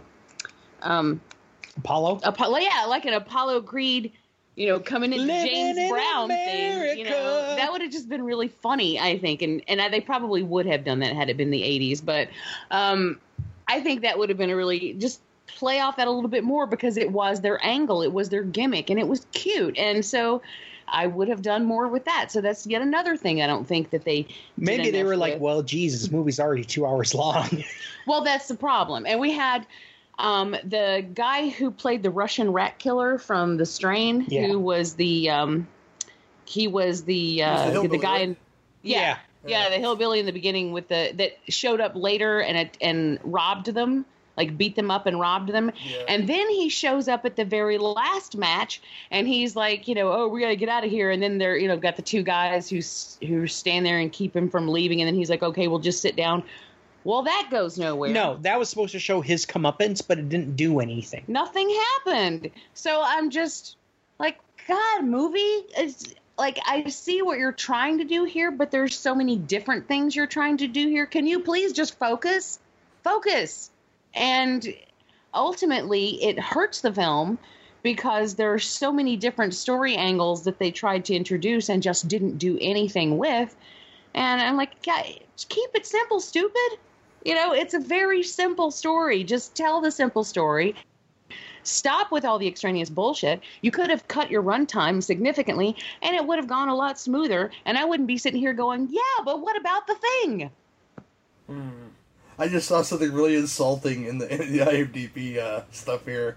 It said the film is based on Steel, a 1956 short story by I Am Legend, and in parentheses it says 2007, like the Will Smith movie. Author Richard Matheson. Oh my God! I'm sorry, I interrupted with that. I'm so sorry. No, that's another example of just keep it simple, stupid. I don't know why no one can just make the goddamn book. The book is right there. It's a beautiful book. It's a fantastic book. Just make the book. We've got 3 movies, and not one of them nailed the book. The Vincent Price one, obviously, being the closest one by far, but and pretty damn close. But even that one didn't do exactly just do exactly the book. But anyway, it just. That's sad. I don't know. I'm ranting about something. I'm all wound up now. No, I'm done. I think that this film just tripped all over itself, sadly. And it's not that it was bad, and not that I didn't like it, because overall I did enjoy it. And yeah, I did cry some. I admit it. But it just tripped all over itself. Cool. Hawk. Kind of just to bounce off what you guys have already said. I think technically, if you really want to be pedantic, the whole man versus machine thing, they still have it in. It's just that instead of it being literally a man fighting a robot, it's the whole what's Hugh Jackman's boxing versus what was his name, Tak or something, Bushido, his coding. Mm-hmm. So it was just a lot more subtle. Like, I don't think they I don't think that worked, but I think that was possibly what they were trying to do with that. But because they only mentioned the coding thing right at the beginning and then never again, it's just kind of lost in the folds of the plot somewhere. And as for things that, they bring into the story and then totally forget about, what about the fucking mother? She died, and the kid never mentions it once. Like, you'd think he'd have something to say about the fact that his mum's just died. It's dead mom or new robot. Yeah. He doesn't give a fuck. He's just mad that his father sold him, basically. He's mad about the most. Yeah. Like, literally, his only line about his mother dying in the whole movie is, she was pretty cool, wasn't she? Yeah. That's it. That was it? Like, there's no sadness. He doesn't cry. He doesn't, like, have a moment to himself, like, where's my mom gone? Or anything like that. There's nothing. It's just like... He's too hopped up on Dr. Pepper to care. Lazy plot device. It's pathetic. So, yeah, I kind of liked the kid at the beginning because he was a little shit, and that pleased me greatly. Because I think the big difference, even though this is essentially over the top, the big difference is that Sly Stallone wanted his son. And yes. That changes the tone of the movie completely. So the fact that both kids are little shits at the beginning, in Over the Top, Mike, you want to slap his little face because he's a little brat. But this kid, I'm like, yeah, you tell him, what a cock. Hugh Jackman's a knob in this movie. So it totally shifts the tone of the film. And I think that's maybe why I didn't enjoy this one as much, because it is essentially the same film. And I fucking love robots, so in theory, I should like this film more. But because of all the plots that just go nowhere, and because of that tonal shift where this guy is forced to spend time with his son, and he clearly doesn't want to, like, there's no motivation for me to want them to work it out, because he doesn't want to be there, the kid doesn't want to be there, so I'm like, well, don't be there then. I just, like... I don't want this to go well because neither of them want it, so why would I? Yeah. There's no like, come on, you're gonna win him over in the end, like there was with Sylvester Stallone, because he really wanted to prove to his son that he was gonna be there for him. But Hugh Jackman just wants money. That's completely different. Yeah, he was kind of a tool. Yeah, he was totally a dick. And I wonder if that's maybe like a generational thing. Like, because a lot of the Over the Top was the whole like teaching him how to be a man and teaching him how to fight and kind of like old school family values of what it means to be a father and a guy and all that kind of thing. And you can't really do that anymore in the world of technology. So they kind of had a bit of role reversal in this one, with the kid kind of teaching the dad about coding and building robots and all that a little bit, but not really. I think I kind of wonder. I think they built the soundtrack into the actors' brains to where you heard Kenny Loggins and Over the Top, so you were like, real lighthearted, but you hear Eminem in this movie all over the place, like, I'm just fucking angry all the time, But I wonder if it's like not a millennial thing, but kind of. We don't have that respect for parents anymore. So I wonder if that's kind of why movies have made that shift from he wants to do right by his kids to he's being forced to do right by his kids. Because we no longer have that kind of respect. Like, Mike spends the whole movie calling his dad sir. That does not happen now. I've never met a single person who does that. I mean, it might be more prevalent in America, I don't know, but it certainly doesn't happen here. So I wonder if that's why. There was one line that really freaked me out. He makes out with Evangeline Lilly and then immediately goes, "You sound like your dad." And I was like, why would you say that? Why? So yeah, I agree with what everyone else is saying. Like, it should hit all the marks because it's the same movie, but it just falls short somehow because of all the bits that they kind of left out and didn't bother finishing up and tying up neatly. Is it an AI? Is it not an AI? What's going on there?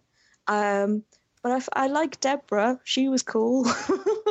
Yeah, she was. Like at the end when she's just like cheering and stuff. But I feel bad for her because she's married to that arsehole who's like, I will give you $100,000 to babysit this child so I can have a nice holiday without him. Yeah, that's true just don't tell my wife. Yeah, and at the end, and see, even that doesn't go, because they bring it up in front of her, and she's like, wait, what are you talking about? And then no one ever explains it to her. They just ignore her.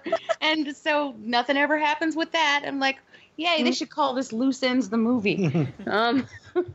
One line I really did like, though, I thought it was funny, was when he's like, what are you, like 9 or 10? And the kid goes, I'm 11. And I got a kick out of his delivery. And there. I like the... I'm 11. I'm like the follow-up, because Jackman's like, are you sure you're 11? He's like, yeah, I'm sure I'm 11. Yes, I'm sure I'm 11. Yeah, I did like that. I was also waiting for someone to come forward and be like, hey, this is my robot that I built in whatever year.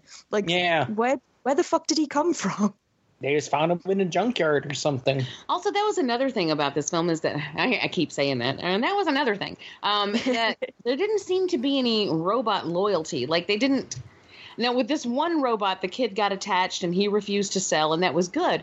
But previous to this robot, they didn't give a damn. I think that's they just randomly got robots from anywhere. There was no attachment. They did that on purpose to show you that's why this robot's something special.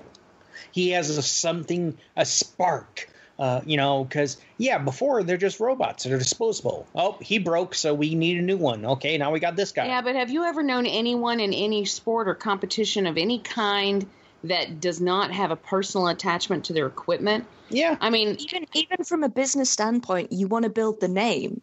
So if like Zeus, even if Zeus got beat 100 times, you'd want to keep Zeus just because people know Zeus. You can't just keep coming in with different guys all the time and expect a fan I'm sure if they would get a winner like Zeus, they would do that. But yeah, up until that point, why not switch them out? It's a very practical way of seeing something. I don't know. To me, it seems a little too loosey-goosey. I just don't feel it. I don't know. I feel like there should be some kind of franchise building within the sport. I mean, and I'm talking like, even back when I played competitive darts, I was very attached to, and all of us were, like, you get very attached and very specific about your darts that you throw. It's like, so something that you spend hundreds of thousands of dollars on, yeah, you would. It made me think of Heather's just now. Heather Chandler, she's always different. She's always red in the croquet, Oh, right. Yeah. Well, that's like saying someone would just have disposable race cars. I don't know. I've just never known anyone who would be that disposable about anything. But what I'm saying is they did that for the story beat. They want to show you that these robots mean nothing, but there's a reason this one does, because he has something special. That's the whole idea behind it. I mean, yeah, but then they don't do anything with that, so it doesn't mean anything. Well, they do something, but they never explain it. It's the whole idea. Yeah, I was expecting them to build it up more. Like, yes, they have the robot and they fix him, and that's it. There's no, like, I'm still working on improvements. I'm still tweaking. I'm still, like you do with a race car or anything nowadays. You get the thing that you like, but you keep working on it. You don't just go, right, that's as good as it's ever going to get. Mm-hmm. Well, in the beginning, like when we first meet him, his robot that the cow kills, or that the bull kills, is called Ambush. Yeah. And so and you've got those kids outside the trailer. They're like, oh, is that Ambush? And so you're like, oh, okay, so this is like this is how we're introduced. The kids are like, oh, this is Ambush. We want to take a picture. So the kids know who this robot is. And so you kind of get the idea just from walking in at that point. You kind of where I thought it was going was that, like, oh, he used to be somebody really famous and now he's not.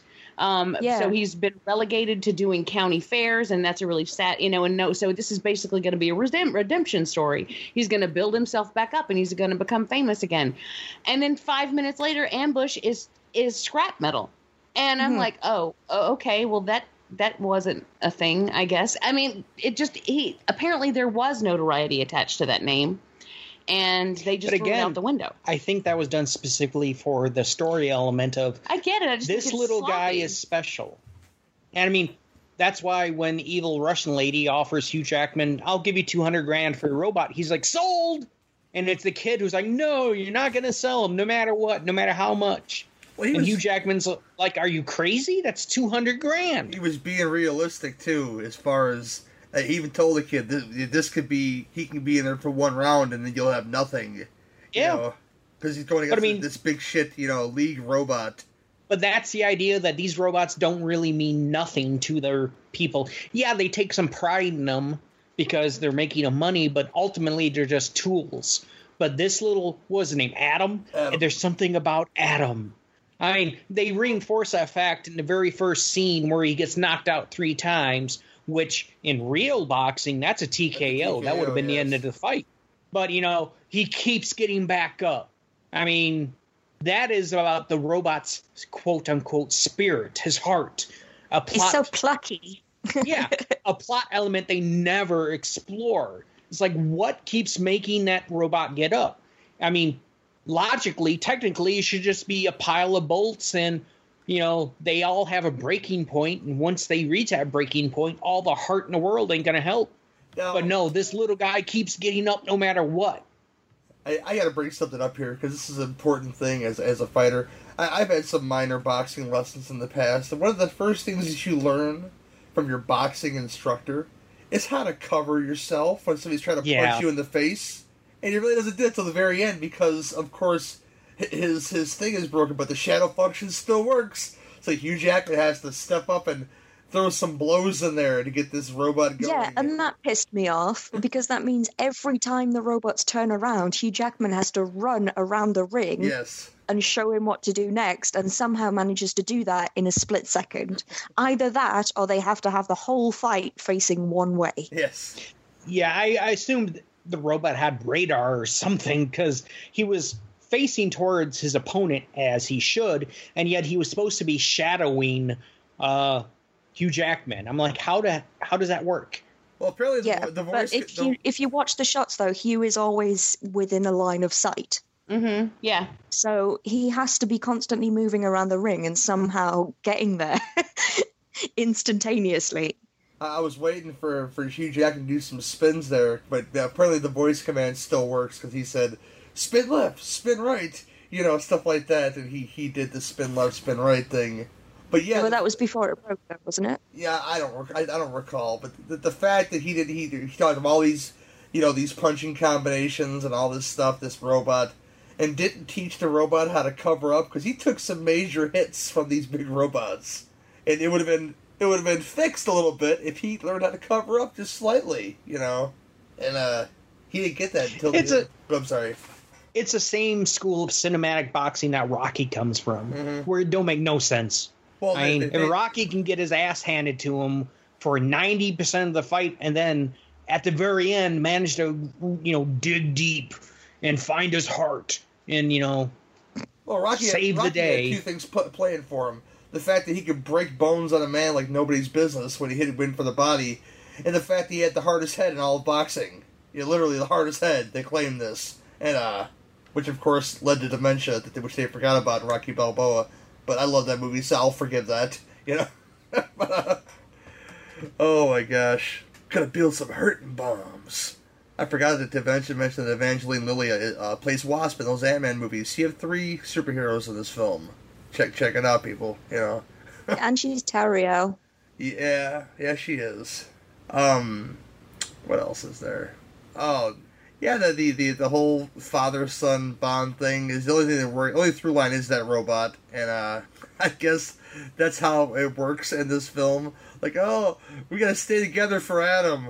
Not let's stay together, let's be a good father and son, but no, let's stay together for this robot. And they're supposed to be gone for like a month, but it seemed like they were a long time going with this this vacation, and then it seemed like their robot fighting went a lot longer than that. I don't know. I'm probably talking crazy, but no, he said it was over a summer, so yeah, it was over like summer. 6 weeks. Yes, it was. Yes. Yeah. Oh. If the kid in Over the Top was a big crier, the kid in this movie was a huge screamer, because that's all he did throughout this whole film was scream. Yeah. Must be too much Dr. Pepper, because he drank a lot of sodas in this movie. And yeah. This is ability. Oh, that bit pissed me off when he grabs the mic from the commentator and he's like, "Hey Zeus, I challenge you," and I'm like, "Bitch, you won 1 fight." No. Yes. Okay, you had to set that up for them to goat them into making that match happen super fast. Cause yeah, because 2 hours is not long enough for them to set it up a normal way. No. I love the names and the robots and the designs of the robots. They have great names. Noisy Boy, Ambush. Noisy Boy's a great name. Noisy Boy's a great name. Yes, Midas. I was really looking forward to seeing him as well. And again, he lasted like 30 seconds, and that was the end of it. He got destroyed by Midas, which is had a mohawk. Which I read in the notes there that it was a tribute to Mr. T in Rocky 3. That this robot had a mohawk. He just threw that in there for no reason. But obviously, okay. He needed one of those earrings. What do you predict? Pain. Pain. He needed one of those earrings with the feather hanging down too. Just maybe some gold chains, just to really hit it home. I pity the tool. I pity. But nice. But yeah, I agree. The film is too long. If you cut a half an hour out, it'd be a slim hour 45 minutes, hour 35-minute film. I think you would got a lot better. You slim it down by making his fighting scenes into a lot more of a montage, except with the exception of the first couple, because I think the fight in what they called the zoo was pretty spectacular. Yeah, that was kind of Mad Max, wasn't it? It was a cheap move too, man. He stepped on that robot's foot and it hit him in the face, and it was like, okay, I guess they are. He clamped it as well. His foot had like a fucking clamp on it, so he couldn't get out. Oh yeah, but they were in like Thunderdome rules, like you said, and yeah, exactly. I guess it didn't matter. But when that thing starts hitting itself in the head, I can't stop laughing. I'm not saying this movie needs less women in it, but what was the point of Evangeline Lilly's character? She did not need to be there at all. She was the romantic lead and the owner of that gym, apparently. I guess I don't know. And she was Burgess Meredith. Was pointless. She was Burgess Meredith and Talia Shire. Talia Shire, all rolled into one. Yeah, she was Mickey and Adrian put together. Yes. Like the kid does all the robotics stuff, so we didn't even need her after the first couple of robots. So it would have been so easy to just write that he kind of clanged them together himself, and he wasn't great at it. End of story.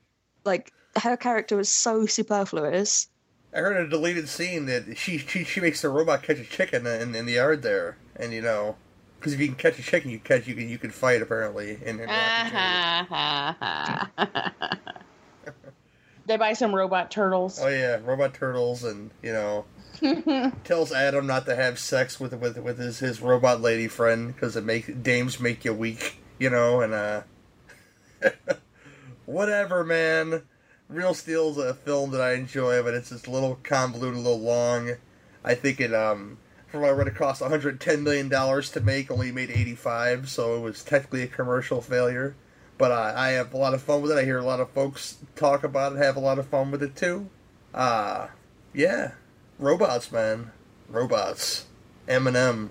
It's like mother's milk, see? But I'll kick it to Brian and ask him anything else he'd like to say about it, and what is his rating, 1 to 10?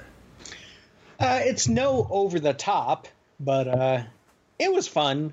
I mean, this was a first time watch for me. I don't think I ever even heard of the movie before, or if I did, I just quickly forgot it. So it was a decent little watch. I don't know. I'll give it maybe a 6. Fair enough. Hawk. Yeah, I'd seen like a million trailers for it, but never bothered to actually watch it. So kind of glad that I did eventually. I did enjoy it, but I'm not entirely sure why, because there are so many flaws. But it's one of those films that, if you just want to watch something and you don't really want to get too into it, it's pretty solid, entertainment value. So, yeah, I'll agree with Brian and give it a 6. Cool. Jamie? Well, I'm pretty much in the same boat. I mean, on the surface, this is an entertaining, heartwarming film. It's, I did enjoy it while I was watching it. But then it's one of those movies that benefits from you not putting a whole lot of thought into it, because once you start to, then things just begin to unravel and you start noticing exactly how many problems it has. So it's kind of one of those movies that I'm better off just taking it as it is, and maybe I shouldn't really think about it too hard. So if you want that, and if you don't mind that, then yeah, it is definitely entertaining, and I'd say it deserves a 6. If you start picking at the loose threads, though, then the number's going to go down. I should take a point off for no Rock'em Sock'em joke. I should take a point off for punching a bull. Yeah. I can't believe they didn't do that, though. Oh, me. Yeah, I guess I do enjoy the film. It's stupid fun, but a little bit overly long for all the reasons that we said. There's a lot of low random flaws in there. I think I'm going to give it a 7, though. I still really enjoy it. I watched it multiple times. And, yeah, I'll leave it at that. 7 out of 10. And right after this, we'll come back, talk about some dead folks, and close out the show. Are you terrified by real life? Us too! Do you like horror movies? Us too! Then join Maddie and Andrew, your co-hosts, for a new podcast that explores horror in real life and horror in the movies. And all with a fresh and fabulous gay perspective. We are a proud member of the Legion Podcast Network. You can find us on iTunes, Stitcher, SoundCloud, and Facebook, or wherever your favorite podcasts are found. We're Friday the 13th. Here's what some people are saying about the Projection Booth podcast. The Projection Booth is single-handedly the greatest film podcast you could ever listen to or could possibly want. Top notch. 5 stars. This has quickly become one of my favorite film-related podcasts. Always interesting. A completely unpretentious yet fully comprehensive look at films from all genres. This podcast is an amazing resource and one that helps in the discovery or rediscovery of films for anyone who enjoys thinking about cinema. If you love movies and podcasts, subscribe and enjoy the Projection Booth. Every episode is beautifully crafted to give you a true audio experience, a wonderful companion to the films they cover. The Projection Booth is awesome. A wide range of films covered from classic to cult to contemporary, thoroughly researched, very entertaining, and always informative. The amount of work and effort that goes into this podcast is something to behold. Interviews, critiques, music, and trailers. These are just the tip of the encyclopedic completeness each episode holds. It's also really fun. I listen to a lot of movie podcasts, and there are a lot of really good ones out there. But the Projection Booth is by far the only one I listen to with any regularity. It's like a special features disc of your favorite Criterion Collection release. The Projection Booth podcast, with new episodes available every week at projectionboothpodcast.com.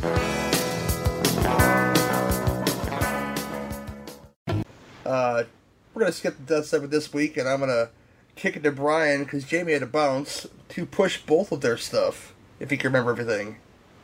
Oh, hell, I don't know. I'm horrible at that. Well, we should be recording a new episode of ABCs of Hidden Horror, hopefully this coming week. It's been delayed quite a bit because of various things going on. And then most recently, Dave Z switched houses, so that always takes its time. I know she has a Devour the podcast coming up. Can't be more specific than that.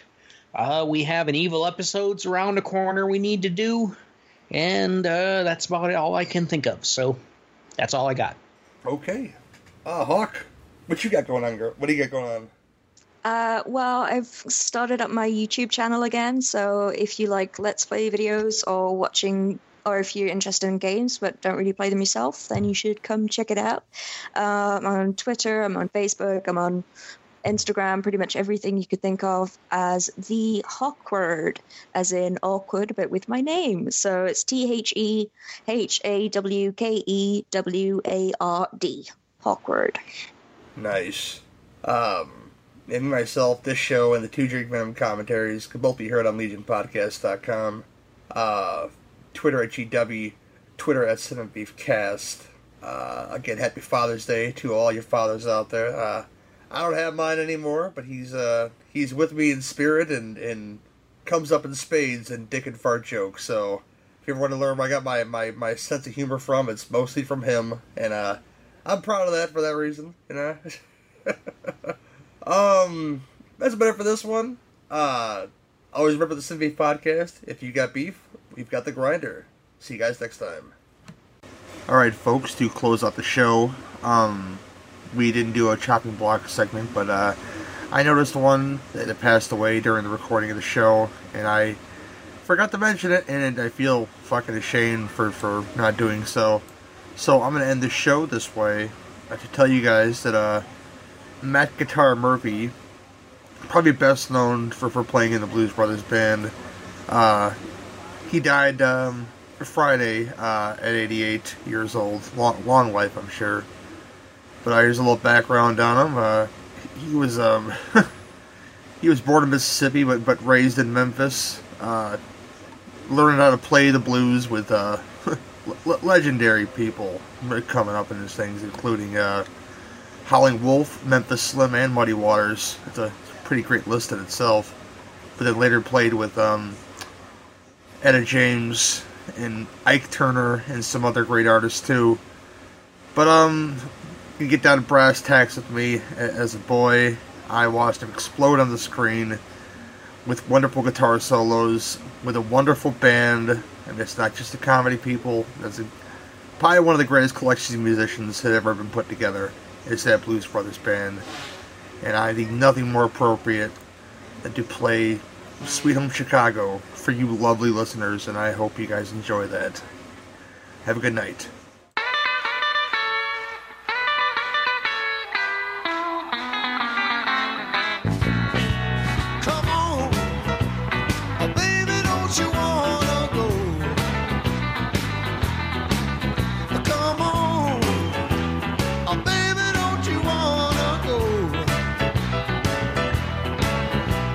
Same old place, sweet home, Chicago. Come on, baby, don't you wanna go? Howdy, hey, baby, don't you wanna go? Back to that same old place, a sweet home, Chicago. What I want to do, 6 and 2 is 8. Come on, baby, don't you make me late. Hey, baby, don't you wanna go back to that same old place, sweet home, Chicago. Come on, baby, don't you wanna go? Come on, baby, don't you wanna go back to that same old place, sweet home, Chicago.